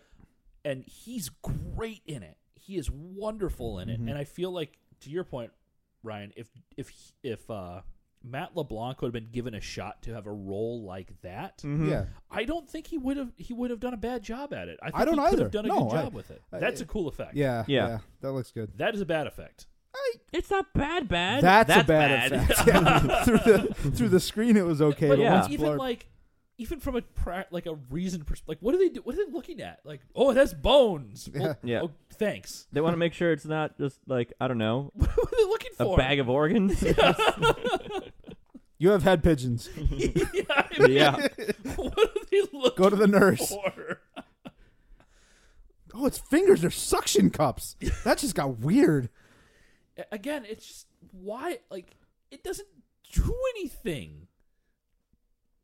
It's a cool thing. It's like we have like portable X-ray screen things. Not the X-ray screen. Forget the X-ray. The creature blarp. It's not plot relevant. No, it's not. It's not like kids aren't even. It's toy saleable relevant. But it's not even that. Like you're gonna, as a kid. I thought it was kind of a cool thing. It's like it's a cool space lizard. But if it's a monkey. How old were you when this movie came out, Max? I would have been 8 or 9. Okay, so you're close in that realm, right? Yeah. So that puts us at what, 13, roughly? 13? Yeah. So we were just out of it. We were just out of like the toy range on this. But like, to me, if you were a kid, this was me aging out of action figures. Yeah, if you were a kid. Here again, the film grain's awful. Oh. Scene, and you could tell it's all the blarp centric scenes. Yeah. So I think it's them trying to mask the CGI. It's trying to diminish the contrast between the live action footage and the CGI. So, it seems less relevant today that this happens. It seems like they're really much closer to each other. But I remember as a kid that action figures always came out like 6 to 8 weeks before movies came out. Maybe, yeah. So you'd go to the store and like the toys would get you excited for the movie. Yeah, I mean, I wasn't keeping up as much with movie release dates and toy release dates. I remember, I think the Batman and Robin was the last thing I got really excited about. Yeah. For toy wise. Aside, because then I transitioned into Legos. Yeah. That makes sense. Yeah. Weirdly, the two sets of toys I remember being very excited for when I was growing up. Jurassic Park. Yes. Yeah. And just I had a friend who had a lot of those. Bless my dad. I feel bad for taking advantage of him, but we were on Mackinac Island of all places, where everything is like 80% more expensive than everywhere else. Because Mackinac Island. And I guilted him into buying me a whole bunch of Jurassic Park toys at Mackinac Island when I was little. Oh wow! But I mean, the toys were cool. The fucking car was awesome, and the dinosaurs had like realistic skin on them and everything. So yeah, Jurassic Park, but also Aliens. I remember that was the weirdest thing. I was how many alien toys there were. Yeah. A movie that not at all intended for children. And they had action figures that were not at all part of the movie. No, because they were all like the expanded universe stuff. I would call around to toy stores trying to find the rest of the aliens to flesh out my set. I like this scene a lot. Mm-hmm. Yep. Because Gary Oldman is so sincere in this. He's so sincere. Yeah. He's just on a different level. Yeah. Right, you know? And like LeBlanc is just trying to be sarcastic. And he doesn't. Yeah. He gets there and he's fine, but he's up against Gary Oldman. Yeah, there's no winning. It's just not going to be there. Mm-hmm. No, but yeah, like, I guess to my point on that is, as a kid, like if you went out and you got like the Blart action figure, right? Mm-hmm. It was like a big Blarp, not Kevin James. On a Segway. On a Segway, a literal Segway. Right. But if you got that, and like, imagine being like 7 or 8, which you can imagine, Max, yeah, and like not have seen the movie yet, and showing up with your little blurb or whatever its name is, action figure, and being like, I'm so excited for this movie. I want to see this movie with like the thing that I'm excited about. And then Blarp's in it for 7 minutes. He's not in it at all. Yeah. So, all right. So this is fun. Would you say Lost in Space? I like it again. I like this is making use of IP. Yeah. It makes use of IP, but it's cool. Yeah, it's a nice little scene. It's a nice scene. It's a cool callback. It shows again that he's not incompetent. Right. Mm-hmm.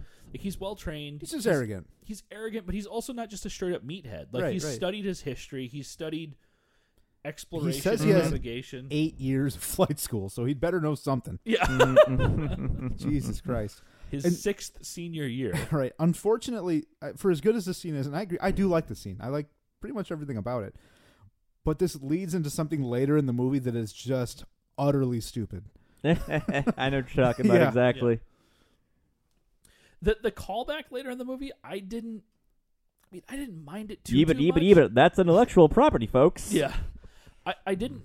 I thought it was a fun little deal, I guess. But from a plot perspective, I liked it. From an actual like the way they execute it perspective is really bad. Mm. Yeah. Also, these two can't draw. No. Hey, I mean, whatever. It's refog the window. Art. We need to redo this scene. Yeah. And then he just ruins it. Yeah. Good, when they cut job, back to Joey. Yeah. They're about to cut back to Porky in a second. And it looks like he's crying. That's a really disturbing thought, actually. Just a sobbing Porky Pig. Yeah. Yeah. Yeah. But oh well, what you gonna do? Yeah. We're the only single man and woman in this galaxy, so I need to ask, how you doing? How you doing? Yeah, we had to. Yeah. YOLO, no regrets. It's business. It's business time. Business hours are booming. Yeah. Look, crying Porky Pig. That unsettles me in a deeply emotional way. It's just a strange moment here. Yeah, I like that though. Yeah, I like that. Yeah, it's a lot. That's what I mean by the strange moment. The joystick joke is it's not good. No. and almost, well, not almost, but it's just a way overplayed joke thrown against any person who ever operates a joystick in a movie. Mm-hmm. Mm-hmm. But I do like very much that Heather Graham's character is just like not having any of it. Yeah. With Matt LeBlanc. Oh yeah, I forgot this asshole was in this movie. Yeah. What do you do again? Why are you even here? Yeah. Just has a beard and does looking dad concerned stuff. most Just of the time. Model dad. Right. Thank you for dealing with my bad singing, by the way. You can serenade me all you want, Max. Surprisingly, when I was in Japan, I never actually did any karaoke. I've wondered about that. Because it's such a big deal over there. Yeah, like I walked by the places that have like the full on like costume racks. Okay. Like out in the in like the lobby, you know, like the high end karaoke places. Okay, yeah.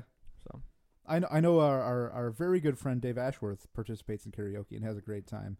mm-hmm. I don't know if I have the guts to do it, but it just seems like a ton of fun. Yep. So this is okay, so the pillow whack just then is one of the very few moments where I give a shit about either of these characters. Yeah. Well, but going back to what you were saying, James, the more I think about it, the more this kind of is like it does have a Fantastic Four feel to it. Yeah, he's not as science obsessed as Reed Richards typically is, though. So. I mean, he talks about later on that like he just can't. Even later in the movie, he talks about how he doesn't have the ability to talk to his son yet because he has to solve them getting off of the planet. Yeah. So I feel there's oh God, Lord, oh man, that was so bad. Looking through that More fucking retractor window. tech. Yeah. Oof.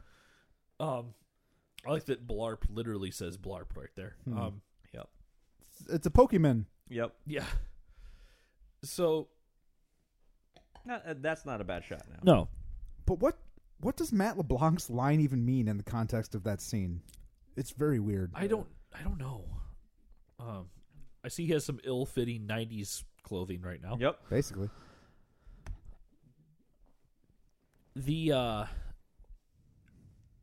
I really feel like this is just in the tradition of Fantastic Four movies to come after this movie, just a bad Fantastic Four movie. Subpar 7. So we talked at length about Black Panther. That's funny, actually. Yeah, just moving the water. That is nice. That's nice. Yeah, that's funny. But yeah, the most recent reboot of Fantastic Four. I don't know if either of you guys saw it, but no, it is a complete disaster. Yes, but in typical Fantastic Four fashion, the actor who plays the Human Torch, previously Chris Evans, most recently Michael B. Jordan.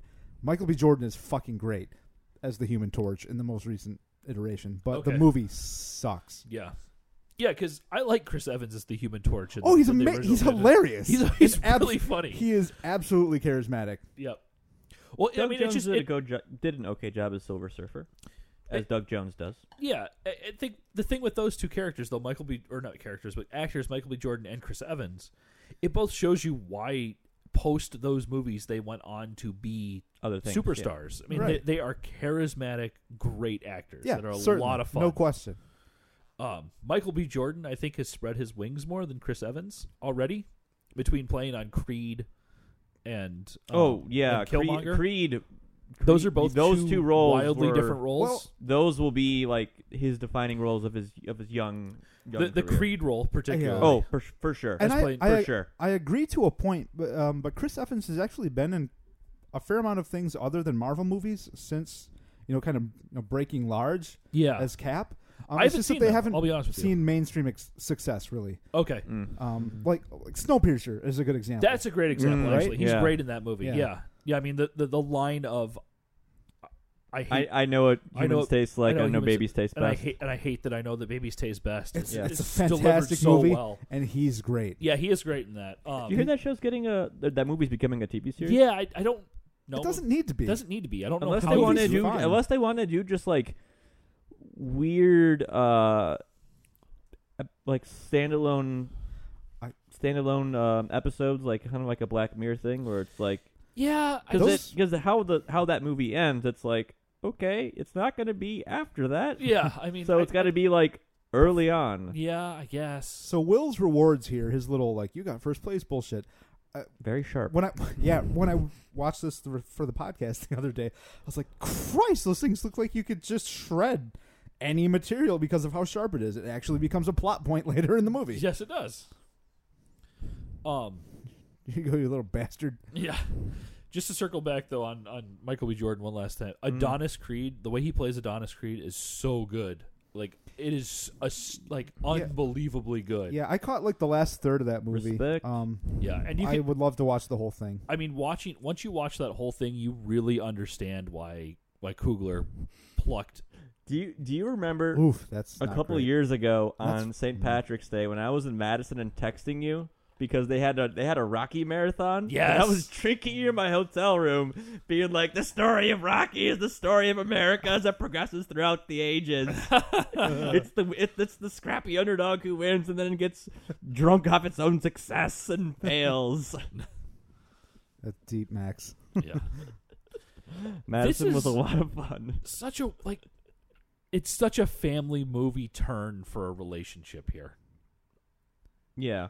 Where she's like, I hate you, but now we can be friends. Yeah. Sundare. That smile, I think that's what it is, Ryan, that you're talking about. Like that smile it's is the the Joey smirk. smile. Yeah. Yeah. It's been years, but I would very much like to watch the Matthew Perry, Bruce Campbell, and Elizabeth Hurley film, Serving Sarah again. Oh boy. Ooh, boy. This is not good at all. No. Okay, so the blue lighting would make sense on the nature of that blue dome thing. Right. And the glass shattering effect there doesn't look terrible. Again, thematically, I am on board, but Yeah. it's and Max limitations of the technology, Mm-hmm. but it looks so bad. Also, just quick interjection, similar themes now compared to the recent release of Annihilation with Natalie Portman, which I found to be extremely entertaining. There are some plots. I love you, wife. I'm sorry, Ryan. Yeah, That's just the stupidest line. It's that is the very pure stupid. dad dialogue. I love you, wife. Come here, squirt. Also, yeah. Come here, squirt is a line in a very different, more adult movie. No. But no, that's something my dad probably has called me. My dad likes to call me sport. Oh, that film grain, dog. So, Lord. This movie in length and in content has made me move on to the second beer that I bought. Yeah, I'm trying. Mine. So I met this I weird. bought that glass over. Yeah, I bought a bomber of Unity Vibration. It's their Bourbon Peach American Wild Ale. That sounds so good. It's I wanted kombucha ale. Oh, kombucha. Yeah, kombucha. I actually got a message from one of my friends being like, hey, here's some interesting. kombucha you should have on your podcast. Yeah. So, Patrick, we are taking your advice and drinking kombucha. I haven't had any yet. Please save me Sweeter some. than I expected it to be. Have you ever from had the kombucha smell? before? From the smell, it's way I sweeter have, than yeah. you're going to expect it to be. So I've had a little bit before. See, I've got this quandary right now where I have Fireberry left in my glass, but I really want to drink this other thing. Well, But I I'll don't pour wanna some into my blast through glass, the and then... Hey, look, Will Robinson is building the original robot. Robot. Good job. I do love this scene.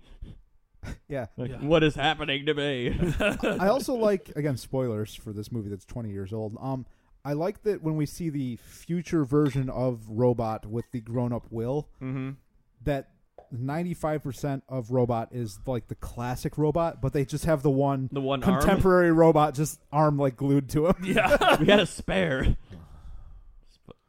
This is like dialogue out of The Tick. Yes, it is. I also... But this does not compute. I have trouble...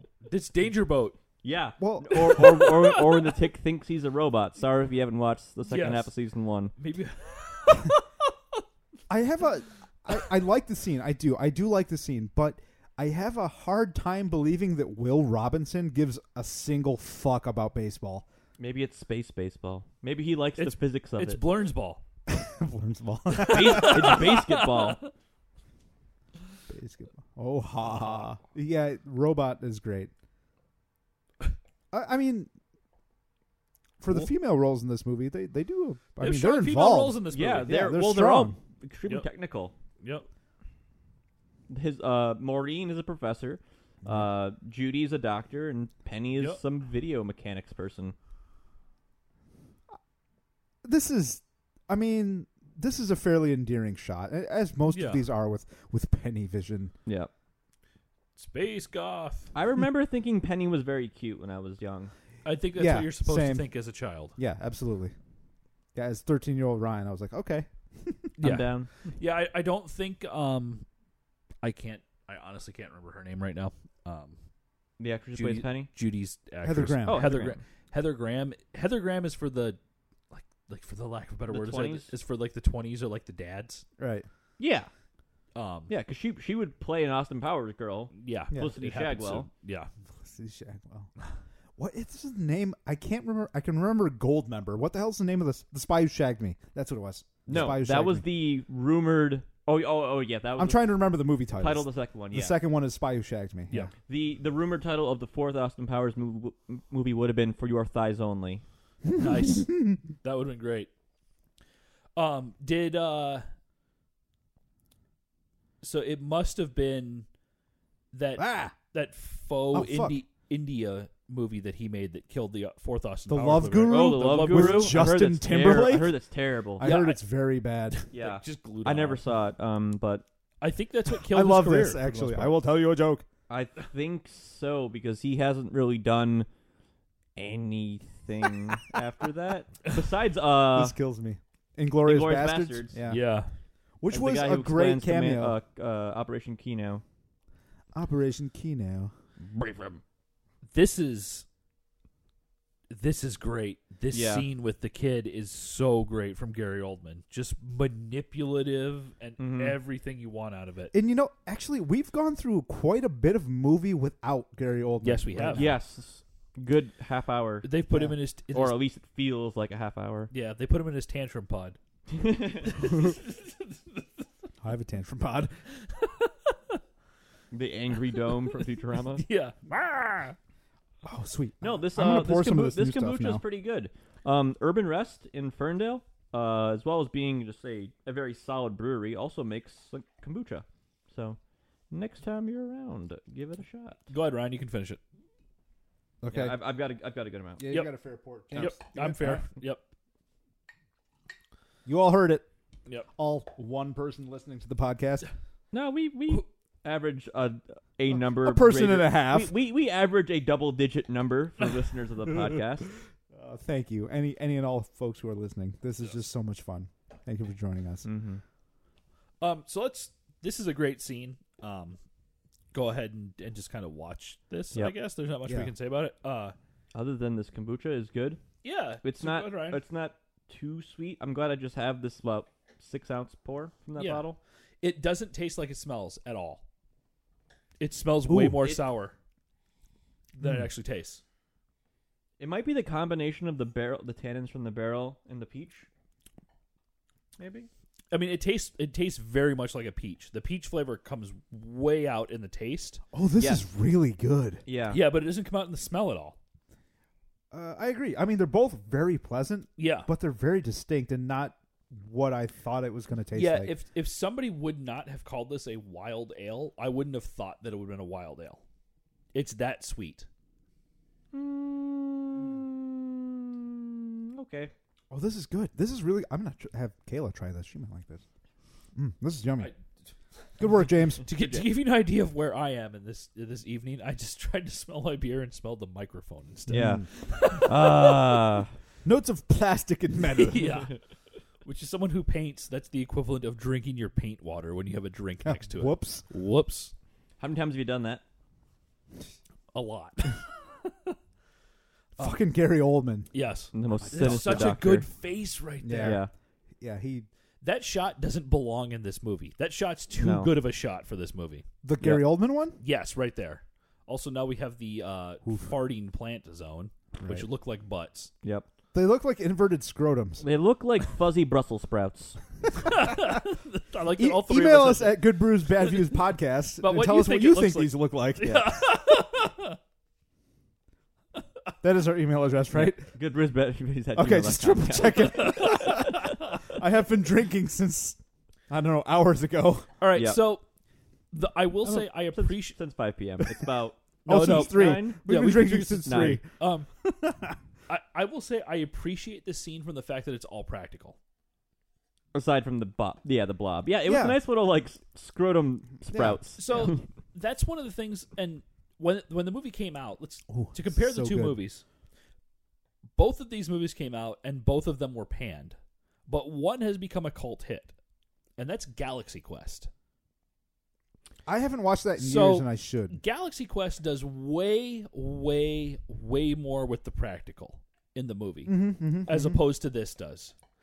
It also, honestly, and it's tongue in cheek, and it's Star Trek, and I know it has in the column for like yes, it's got way more checks than this one does already. Yeah, but I present to you the idea that if this movie had more practical effects on planet or on the ship, it would be more well loved now. I don't think the effects are what make this movie a problem. I feel tonally this movie's kind of a little bit all over the place. Because it's very much like exploration and science, when it's like, the future is set and it is terrible. Our planet is dying. I agree Space spiders. Yeah. I agree with both of you. Good shot. Yes. Yeah, this is a cool... ominous little thing. I think, Ryan, you and I talked about this. This is where the movie suddenly gets really good. Yeah. But it's also where the movie gets really dark. It does get really dark, but it's really good. Yeah. This twist is amazing. This is a great... Again, yeah, because you don't see it coming. No, this twist is way better than this movie deserves. Right. Again, plot-wise and narrative-wise, it's actually really great. It's just what has been actualized onto what we're watching is not what it deserves. But yeah, just with the comments we were making a moment ago, I agree that had a lot more emphasis been placed on practical effects, this movie may have been received a little better than it was. But I also, again, comparing to Galaxy Quest, I think that overall the cast in Galaxy Quest is a lot more... Oh, they work so much better. Independent of time. They work so much better together. Yeah. I mean, you've got Sigourney Weaver, Alan Rickman, Tony Shalhoub. These are Tim Allen. Tim Allen. Yeah, I mean that cast is a lot more conducive to the longevity of, the relevance of the movie and the entertainment value of it. Now, there's a guy who's had a very interesting career. He has, to say the least. Yeah. There's also a guy who benefited very much from being a white man. Oh yeah, yeah. So his cocaine bust. You've seen the photo of him getting busted? Yeah. Oh, yeah. So, but the reason I say right, that, everyone, Buzz Lightyear did cocaine. Yeah. The reason I say that is that dealt cocaine. This end of the movie, probably both. I think you could pluck this end to the movie and pretty much drop it into a modern day movie, and outside of the weird little time travel portal, and the monster, it would work. Right. No, okay. yeah, right? it's a. So, and I think that's what one of the reasons. It is a good third act. Yes, definitely. It's a really good third act. Probably the strongest one in the movie. Yeah. It is also of all the third acts in the refreshing movie. from a modern standpoint in that it is not. I'm turning James off. Hold on. I'm adding that to the list of GBBV drinking games of when Ryan's like, I'm turning James off. The other item is when James complains about the weather. But no. This third act is very, very refreshing from a modern standpoint in the sense that it is not a CGI schlock fest. Yeah. That even looks good. Yeah. I like how that looks. No, it's a nice big set here. The CGI is minimal. Yep. It's like the arc reaction from Iron Man 1. So to pull back to my Expanse thing, this character plays Anderson Dawes on... This actor? This actor plays Anderson Dawes on The Expanse, who's an amazing actor, and I love the fact that he showed up in this movie because he's so good. He's so good as Old Billy. I know I've seen him in other stuff too, and I can't put my finger on it. He showed up in Fringe? Sure.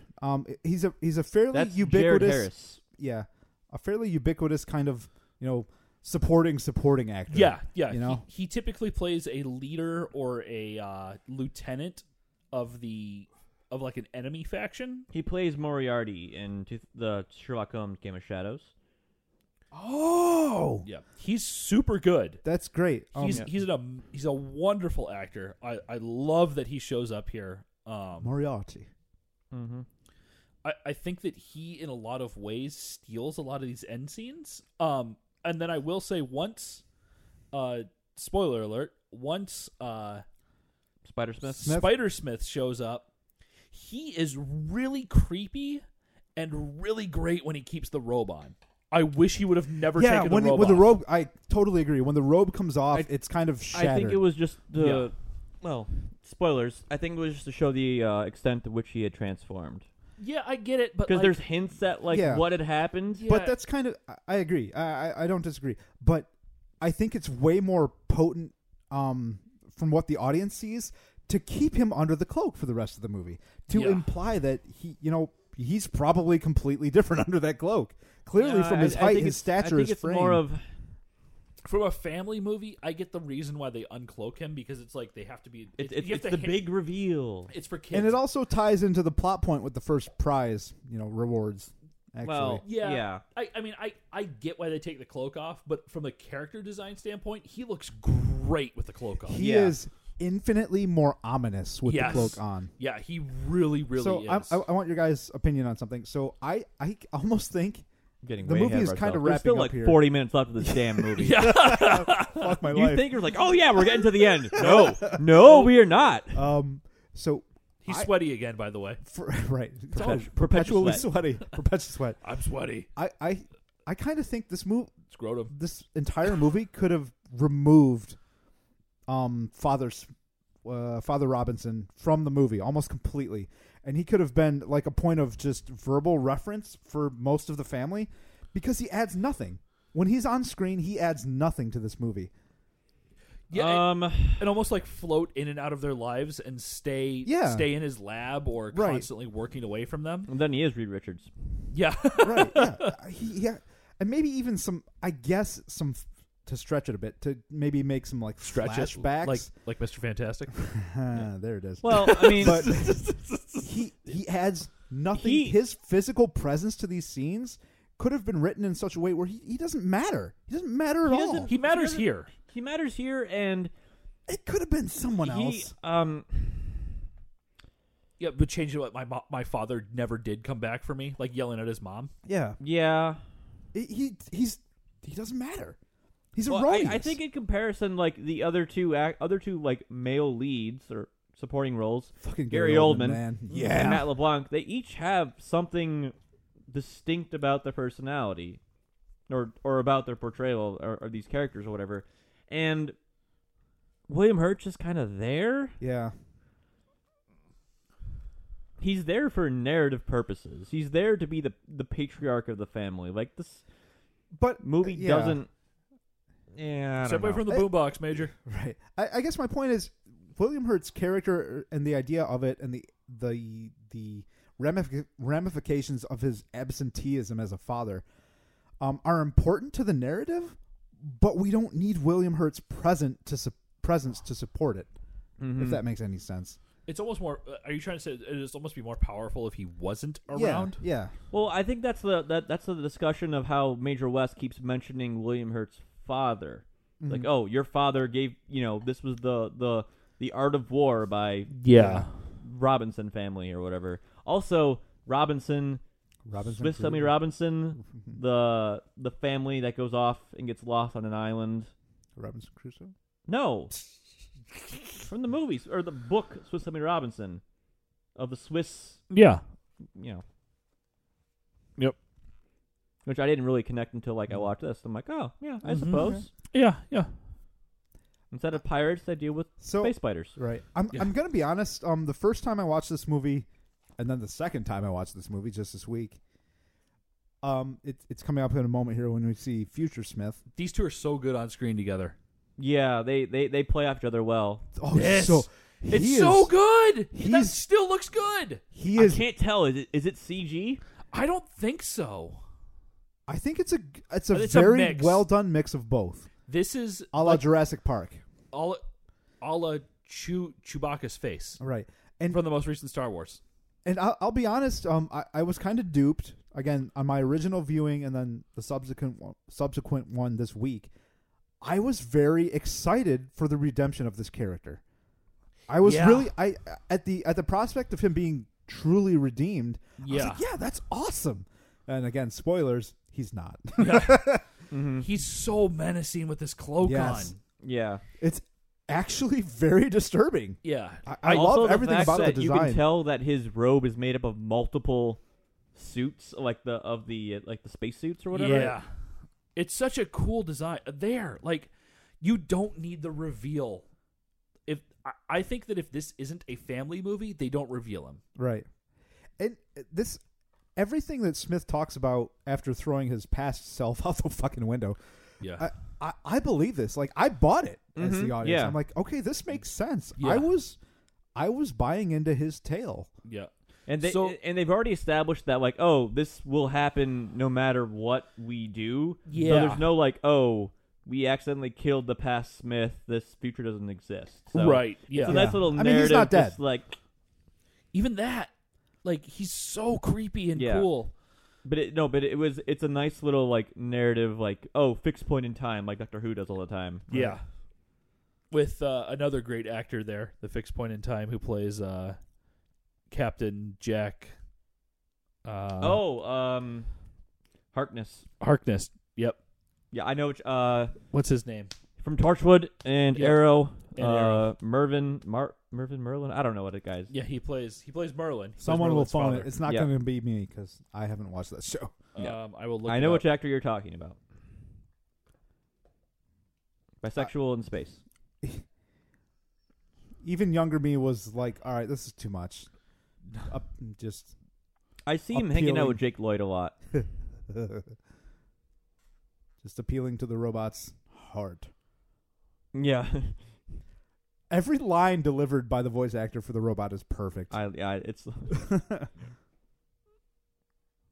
John Barrowman. Yeah, Excellent. that's what it is. Yeah, that is he's another great actor, by the way. But the future Billy and the Billy, Jesus, just call him Billy because it's insulting. And Gary Oldman on screen. That's a great acting moment. They're so good together. Yeah. Yep.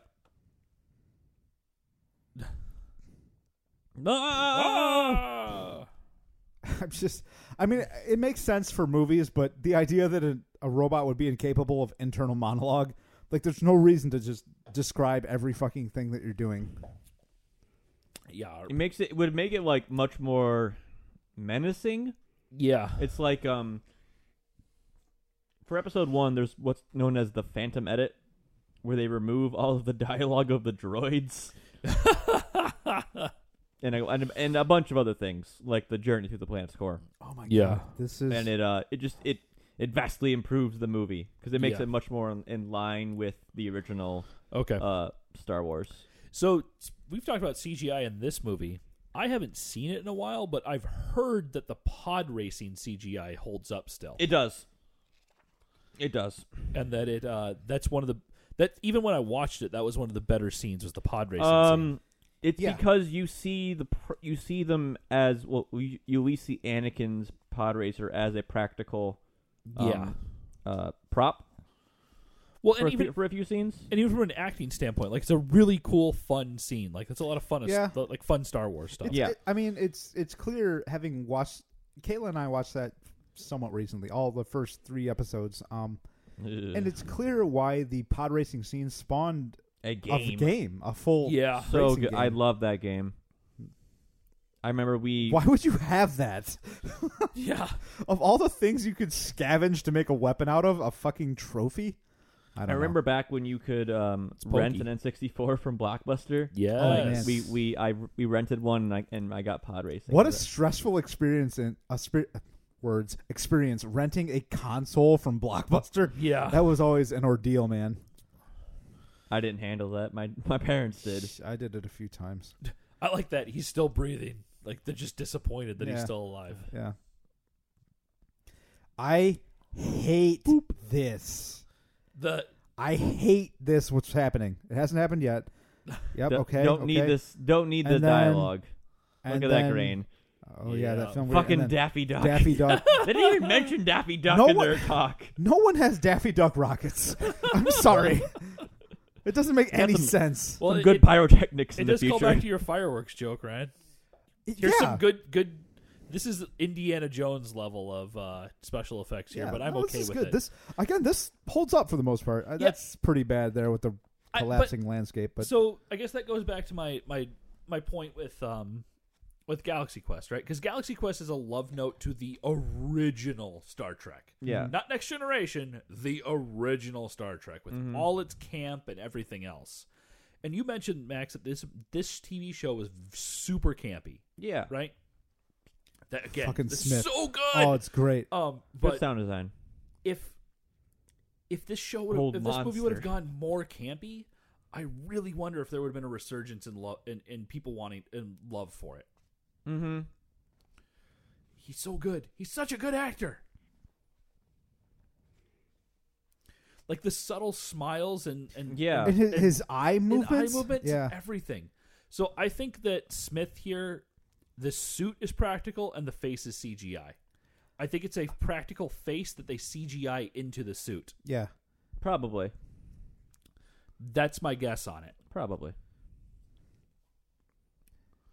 It's so cool. The cloak good. is great.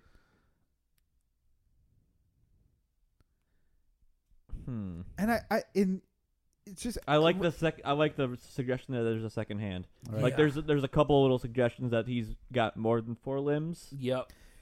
And it's great. I mean, Gary Oldman does a great job of just having a distinctly monstrous way of speaking now. Like he doesn't speak it's because the same he has way. the very refined upper crust, not Shakespearean but high society tone in comparison with everyone's he's very bourgeois English. His bougie voice.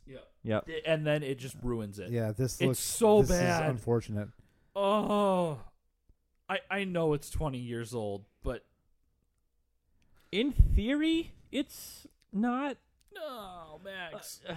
This should have always been kept under the cloak. You could have this scene and how it extends. It's so bad. Check my butt out. He's no longer the old menacing. spider. He's not menacing at all anymore. Yeah, it's because of the wiry structure they go to capture to compare to the actual spider. But like if they maybe would have showed the extra limbs coming out, of the robes, I'd be okay with that. Yeah, and that's kind of where I was going. They could have executed a lot of this final sequence with him still in the cloak and still being, effectively menacing and ominous, but still also conveyed these other suggestions about his anatomy and the plot twist that we're about to see, the plot device with the egg sac. They could have done that and still kept him in the cloak. Yeah. Yeah. I don't know. The face on the long neck, he just does, like you said, he's so wiry that one of the things that's great when he's in the cloak is he looks really big. Yeah. He's massive. He takes up the screen. Mm-hmm. So part of me thinks they were trying to go Alien Queen here. That's what this feels like to me. Yeah. It's got the same Alien large Queen shape. plus Emperor. Take the first place. Yeah. But the Alien Queen is so much bigger. Like Alien Queen was a 9-foot puppet. Yeah, but she takes up space, right? Yeah. You never feel like he's taking up space at all. No. It looks like, he has except when he's standing with his legs very spread like that. Yeah. It's very much like you are him. just as wide as an actual human, if not less. Yeah. Oh no! Time Donut eats you. That was really risky on his part. Yes. Yeah. You could have just knocked him into the path. He could have been taken along for the ride. Yeah. Because presumably, if there's only enough Saved time by the dog chain. Yeah, if there's only enough power to send one of you through, if one goes through before the other, do you just get eaten up by energy? Maybe. I mean, I'm not those are questions we're never getting answered. But that seems like what would presumably happen. What happened to him would have happened to you, right? Yeah.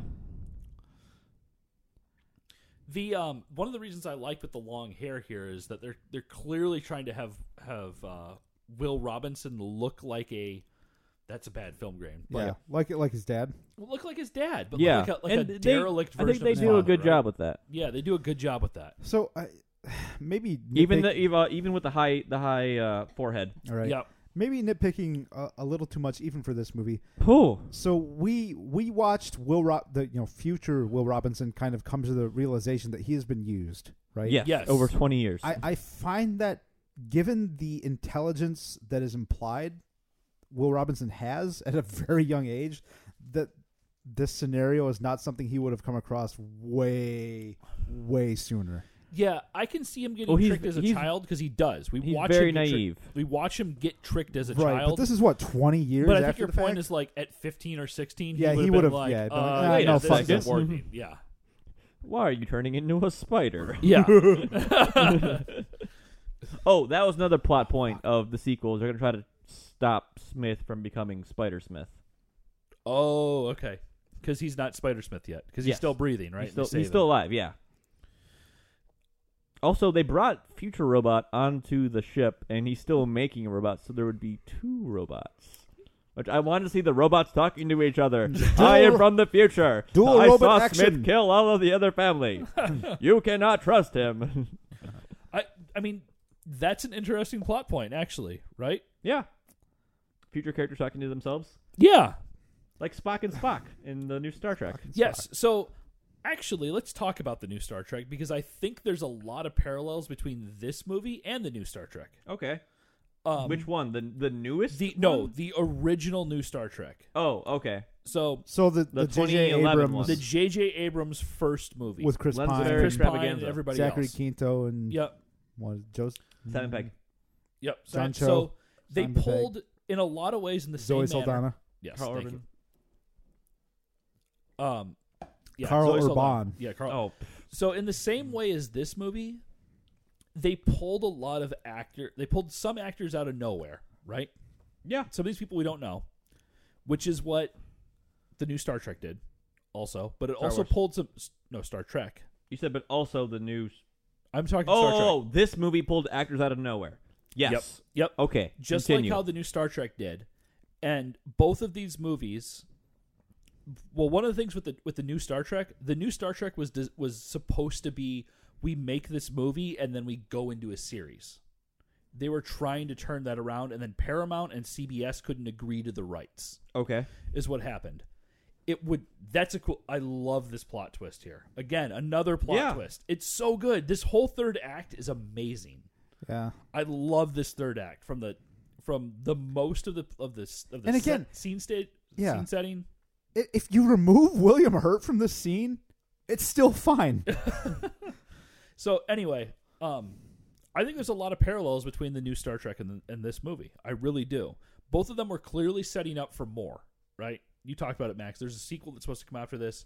The new Star Trek was supposed to set up a series that never happened because 2 corporations couldn't agree on how much money each other would get. That's literally the argument they had about was profit splitting. That's most arguments. Because they specifically designed it that way. J.J. Abrams and the casting organization plucked people who were up and coming but not yet huge because they figured they could transition them to TV way easier than they could transition them to, much easier from TV to movie. From movie, instead of pulling people from movie to TV, they'd grab people who were trying to step into movie and instead say, "Hey, we can put you on TV and put you on probably the biggest TV show that's going to come out this season." Mm-hmm. That's not Game of Thrones. Right. But it might be Game of Thrones. Oh, no. That was the same year as Game of Thrones. But even the same way, if a TV show came out not on CBS's... Whoops, pushed him too far, he's dead. Yeah. CBS... Yeah. Guess I got to go back now. Hope my younger self believes that I'm the real... Yeah. CBS's weird, paywalled off streaming service. Yeah. A new Star Trek on TV, at least the first 2 or 3 episodes, is probably going to be the biggest draw on TV outside of probably Game of Thrones right now, right? Yeah. People are going to flock to it. Yeah. And that's coming back to 2019, so... Grabbing people that were up and coming and being like, Chris Pine is going to be on this, Carl Urban is going to be on this, Simon Pegg, these people, and they're going to be on here. That would make sense, right? They could pull... If they would have pulled... he was trying to go for a movie career right now, right? But if Matt LeBlanc could have gotten terminal velocity or escape velocity, I should say, to get away from Friends. Mm-hmm. I think he would. This is his goal right now, right? He was trying to get off of Friends here, right? So I can't speak to the amount of Matt LeBlanc that's in this amount of Friends, this period of Friends. So. Right, but if he would have escaped Friends, even to another TV show that wasn't Friends-centric, because there was a spinoff called Joey, I think. There was. It lasted 2 years. It lasted 2 years. Yeah. But if they would have been able to turn this into a TV show that would have been more darker and an adult, yeah, I don't see... I would have tuned in. Batfist. Yeah. That's exactly what that was. Bye. I don't see a failure there. I think that both of these movies were trying to do very much the same thing. And it's interesting to me that neither succeeded for similar or for different reasons. That this bombed, and the new Star Trek didn't bomb at all. It did well. And it's a way better movie. It's a way better movie. I really enjoy the new Star Trek. I know there's a lot of people who don't because they're very Star Trek purists. By new Star Trek, you mean the first of the first of the series. Of the trilogy? Yeah, with Chris Pine. With Chris Pine. And also Chris Hemsworth, by the way, who plays his father. Right. No, yeah. Yep. So they fail for different reasons in their ultimate goal, right? Yes. The ultimate goal for this movie probably would have been to have a sequel like you talked about, maybe not a TV show. Mm-hmm. But they both, Genesis-wise, come about in very much the same way. Yeah, it's watching this, I was thinking about how we knock the aughts or the late aughts or the early teens of the 21st century for being like adaptation crazy. But when you look, like, the more and more I look back into the 90s, and it was like, no, they were just as bad. Yeah, it's just as bad for sure. I think what a lot of it was that the late 90s were so bad, like the adaptations were so bad. None of them stuck. That none of them stuck at all. Sure. I think that's a fair assessment. And I think part of the problem with the new Star Trek series is that the first movie was great. I really, really enjoyed the first movie. I'll defend the second movie. And I know a lot of people actually liked the third movie. I didn't see the third one. I didn't at all. I thought again, jet ski driving. Anyway. Yeah. Yes. I thought the second movie was better than the third movie. This scene looks... That's correct. This I scene agree. looks good. Sorry, just going back to the movie. No, this looks good. This looks fine. Yeah, this isn't bad. I figure, you know, as far as like this is your CGI climax, jet but ski. it's not. That is weird, but okay. Yeah, but I think that's a model. many. That's why. I think that's a model on CGI green screen. Yeah, but so there's a lot of CGI in this final scene of the movie, but it's not excessive that I associate with movies of today. So I think that's why like this last scene is just fine. I mean, it looks dated, models. but it's only a model. Yeah. Quiet you. Yeah, I mean, just real quickly on the new Star Treks. Yeah, the first and second, which are the two directed by J.J. Abrams, I liked a lot. I very much liked the second one. The third one was at best. But, yeah, I like the first two a lot. Benedict Cumberbatch was, canon aside versus the original version of Khan, I thought he was great as Khan. But whatever. Mother Graham, give me a kiss. Everyone is sweaty. Everyone is sweaty. It's Jesus. getting hot in here, so sweat on all your clothes. The family looking like weirdly over there is kind of strange.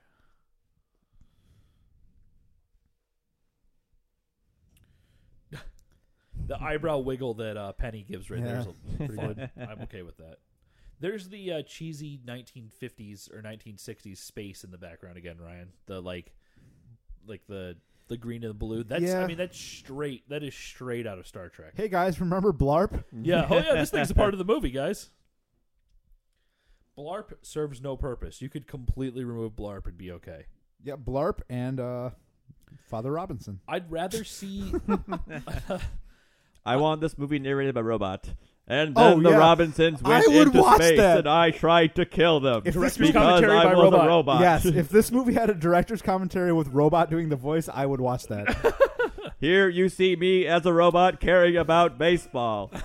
Why does Will Robinson care about baseball? He does not look like someone who cares about baseball. And what that is a nice final line by Will Robinson. Cool. Just cool. Yeah. Also a trailer moment. Also, what a disgusting set of end credits. This is like Spawn tier. This is bad. So this speaks into something I forgot to talk about in this movie. Pervasive 90s-ness? No. This movie has really bad music. The original soundtrack's okay. So it's just like there's a part of this movie that is literally Hanna-Barbera music. That's probably... So And here we then- have like... Here we have like a... This is the original theme with like the electronic background. Yeah, but it's awful. When they start throwing the quotes over it from the movie, I've tuned out by this point. It's disgusting. It's so bad. But it's funny that you bring the soundtrack up because I'm going to be honest. Watching this movie twice in the past couple days right now, I paid zero attention. Or let me say that differently. The soundtrack demanded none of my attention It's very throughout most forgettable. of the movie. It means nothing. It's meaningless. Yeah. And it's Diet John Williams. Not like during that end sequence. That's throughout generous. Throughout watching this movie again is the first time I picked up on the soundtrack playing in the background. I mean, I use Hanna-Barbera very specifically because there's parts in this movie where it feels like it is like Elmer Fudd should be walking around. I know that's not Hanna-Barbera. I'm hunting the spiders. Yeah, it's like cartoon level old symphony music. It's just atrocious. Yeah. For a movie that was supposed to be the big blockbuster, right? This was it opened at number one. Titanic. It opened at number one, so yeah, the music is just atrocious. Well, again, Jim mentioned the Creature Shop for the animatronics in this. I don't remember any of the music in this movie except for right now, and the right now Good is job, very Vin bad. Burnham. You designed good space outfits. Agreed. Well, because I like the space outfits because they look like space outfits without looking modern- like Nazi outfits, which is oftentimes what happens with space outfits. Yeah, just Hugo Boss. Budget of $80 million. Box office $136. So, right. so just short of being successful. Yeah. I wonder how much 20 million in the opening weekend. I was going to say, I wonder how much of that was opening Jesus weekend. Christ. I don't know what's going on with the soundtrack right now. I mean, it's the end credits, but still, woof. Yep. It's bad. This I is took my real headphones bad. off because it's bad. It's real bad. Yeah, a lot of the reviews were, campy or not campy. Missed a lot of the charm of the original series. Just the dumb kind of shoot 'em up, dim-witted. So I think that's interesting because nowadays when they reboot something, it's like we're gonna do a gritty reboot.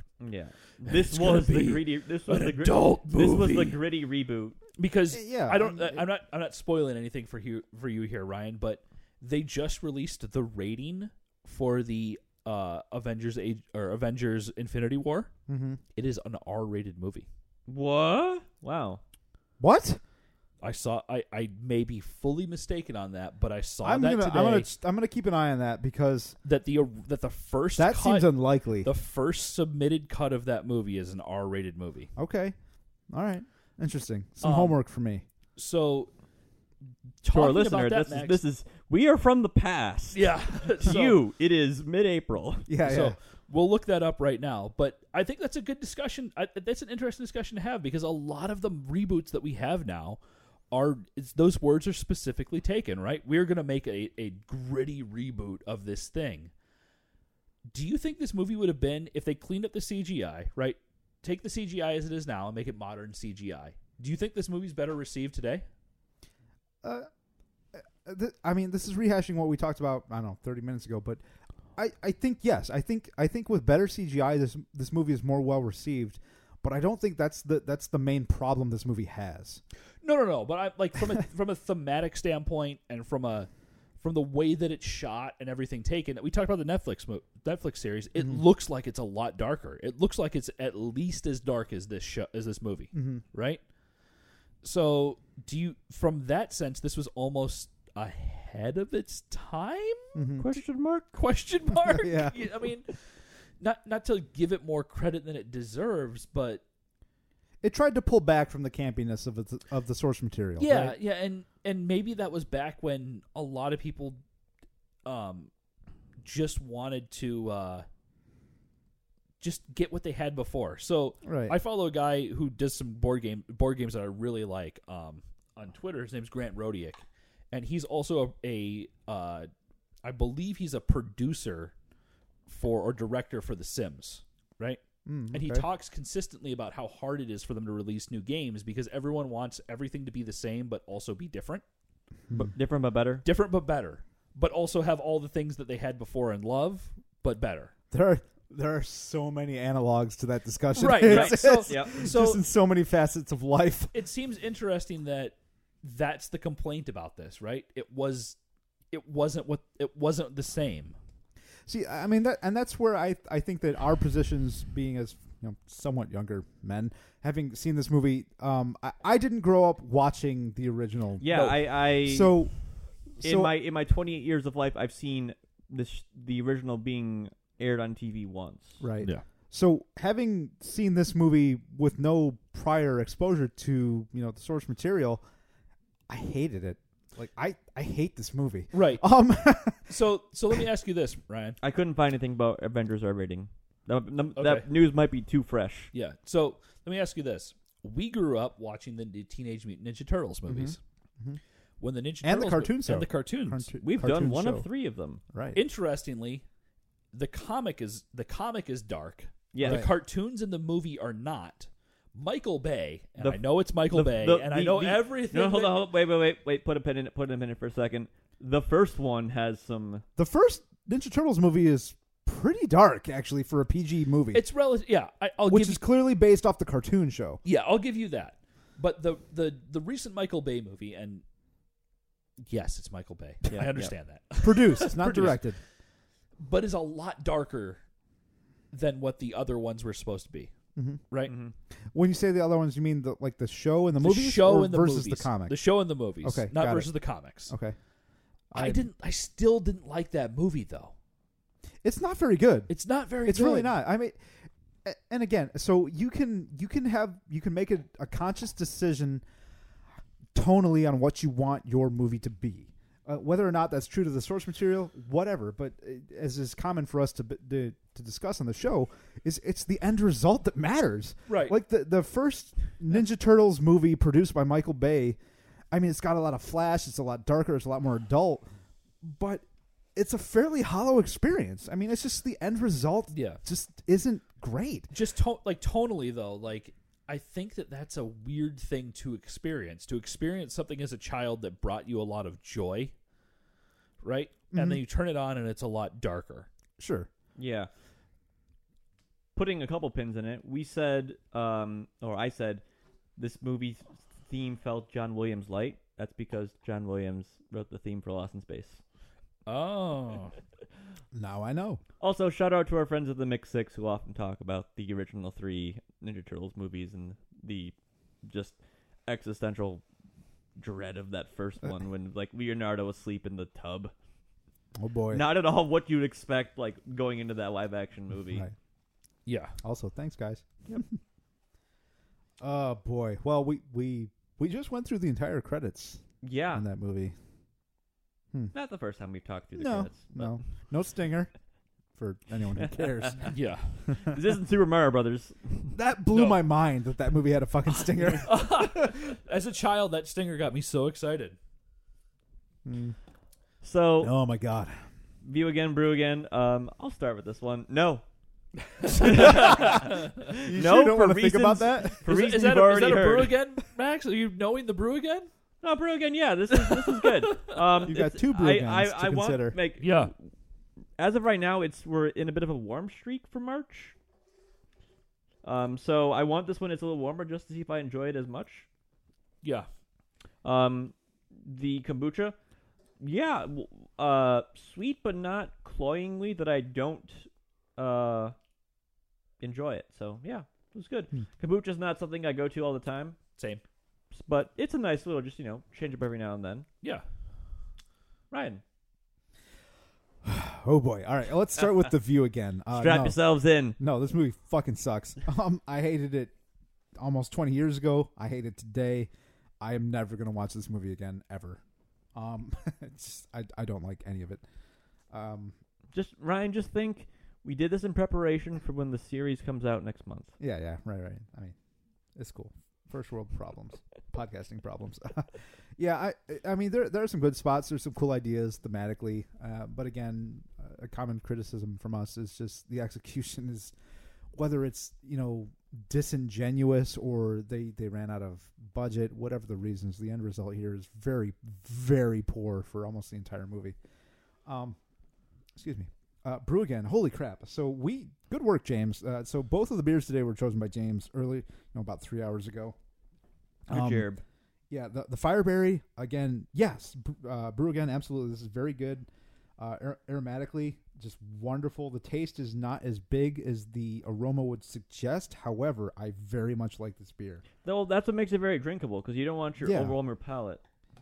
But so is Unity Vibration, is that the brewery? Is that the name of this beer? Anyone care to venture a guess? The second one. I think that's the name of the brewery, because I think they had a couple at the kombucha beer? At the beer store we went to, which we'll give a shout out on. Is Beer Baron, thanks Beer Baron, guys. which is an amazing beer store in Livonia, Michigan. Oh yeah, super dense. I mean, the footprint is fairly small, but they have so much fucking beer. Unity Vibration is the brewer. It's Bourbon Peach American Wild Ale is just the name of the beer. Okay. Yeah, that's my new favorite beer store.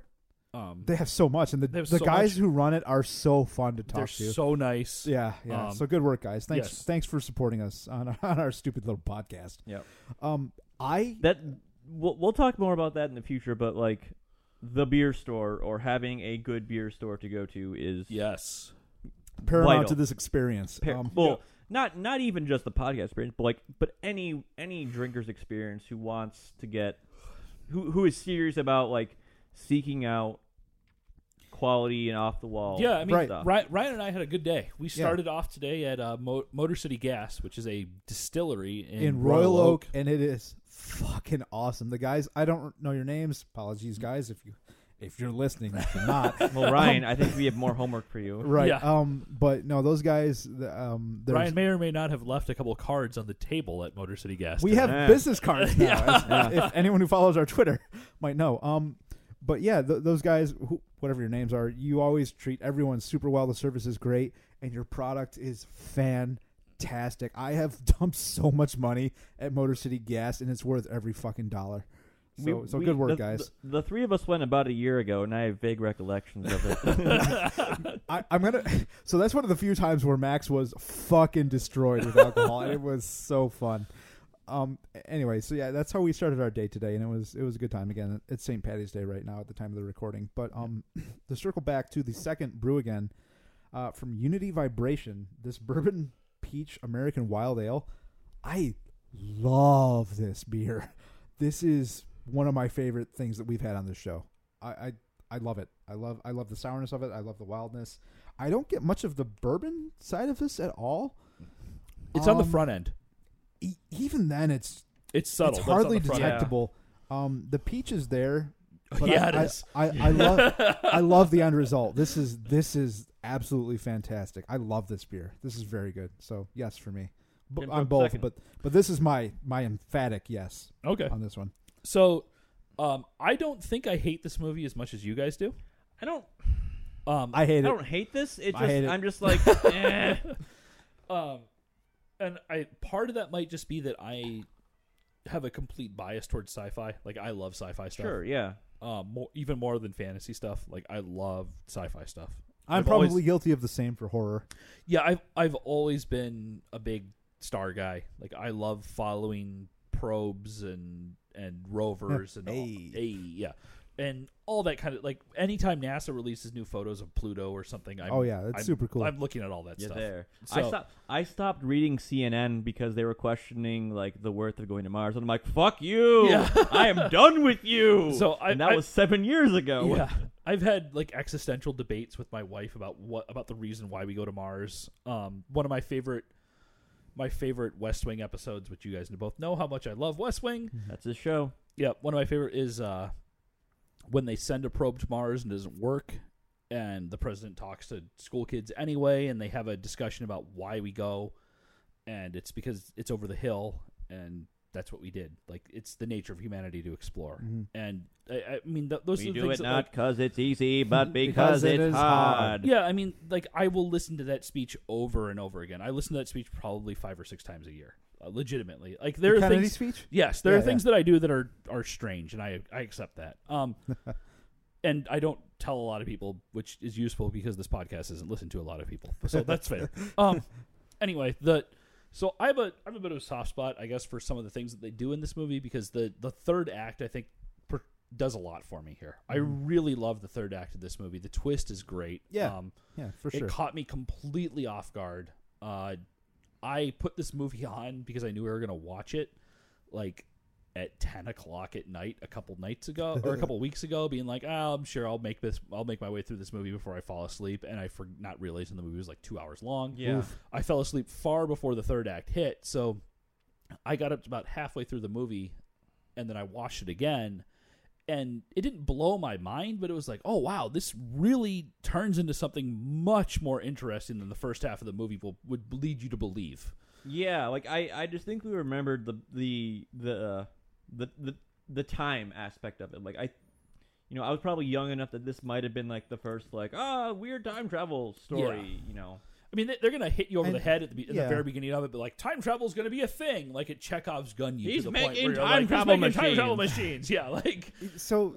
Actually, Max, I was gonna comment on this earlier, but yeah, the time travel aspect of it, I think, to your point, when I was fairly young seeing this movie, that the multiple timeline aspects of the third act hit me pretty hard. I'm going to be honest, it did in this movie, because the moment where Father Robinson watches his family explode in the sky, it's like they're fucking dead. Yeah. Like in this timeline that he is witnessing, they are dead. Yeah. So whatever timeline he goes to, it's just a different family. The ones that he watched are dead. Yeah, I mean, they established that weighed heavy on me. Yeah. Like that actually had an impact on me. Yeah, I mean, the third act doesn't belong with the first 2 acts of this movie. Right. It really doesn't. If the first 2 acts of this movie were as good as the third act was, this movie would not be on this podcast. Yeah. Probably not. Yeah. So, although we just watched The Cell, and that's an amazing movie, but whatever. Yeah. That movie, like Suicide Squad, also nominated for an Oscar. Do not put that movie in the same sentence as Suicide Squad. I will cut you. I'm dancing in my chair. If you guys can't see it, 'cause we're not doing video. So it's like I will allow myself to not indulge on this movie. I won't watch this again. I really won't. But I'll remember this movie if that's a new thing. I won't view again. But this movie's going to sit in my mind as a movie that could have been. Yeah, it really could have been. Before we watched this movie, I could have told you the entire plot of this, even though I haven't watched it in 17 years. The third act is just so well put together. Mm-hmm. It's so well done. And part of it, honestly, is the expanse that's kicking in. Like Anderson Dawes, Jack Jackson is such a good actor. Jack Johnson is such a good actor. I love him in Fringe, and he showed up in The Expanse as Anderson Dawes, and you need to go watch that show right now. All right, that's also going on the list whenever James mentions The Expanse. Yeah, time to get hammered. But when the two of them are together, when Gary Oldman and Jack Johnson are together, it's a different level of movie. That whole scene is next level from what the rest of the movie is. Mm-hmm. Right. I kind of wish there was a scene with more of present day Gary Oldman and future Will Robinson. Yeah. Just to being like, oh yes, you were the boy I saw you becoming. Yeah. And even to speak to Ryan's point, like he's looking through the time portal. Future Will is looking through the time portal, and he's like, "Hey, Mom, it's so nice to see you again." Mm-hmm. Like that weighs heavy. Yeah, for sure. That timeline doesn't go away. In that timeline, he is literally going to die on that planet alone because everyone else is gone. With the cutscene with Blarp, he's just gonna go hang out with Blarp. Yeah. But I mean, that's rough. Like that's a heavy probably thing why they to cut think it, because about. it probably was just totally. Yeah, it totally wasn't there. So anyway, no, not a view again. Even though I've just talked about the movie. From a brew again standpoint, I like the booch, the kombucha. It's so good. It's good. The smell, like I said, is not the same anywhere near as what the taste is. It's a lot sweeter. But so much like Fireberry. Yeah, the Fireberry. As far as the aroma being different. I'll tell you, Fireberry is probably one of the best things I've drank on here. Mm. I love this beer. We are going to have a very interesting episode of 50 where we go through that giant-ass list of everything we've drank in the last 25 episodes. It's one of those things where it might just be my palate right now. That's also something we're going to talk about. Because I loved the... Stay tuned. I love that beer from Shorts that did the same thing. The tea and the beer. I think that just... The hot lines. I think that just sits with me really well because I really liked that beer as well. I drank a decent amount of tea. I'm not a huge... I wouldn't say I'm a huge tea person, but I mean, there are a lot of other consonants to imbibe. Yes, that's correct. Also, I'm from Hawaii, and there's no tea in Hawaii, so, you know. Oh, boy. Okay. No, there's, like, the letter T doesn't exist in the Hawaiian language.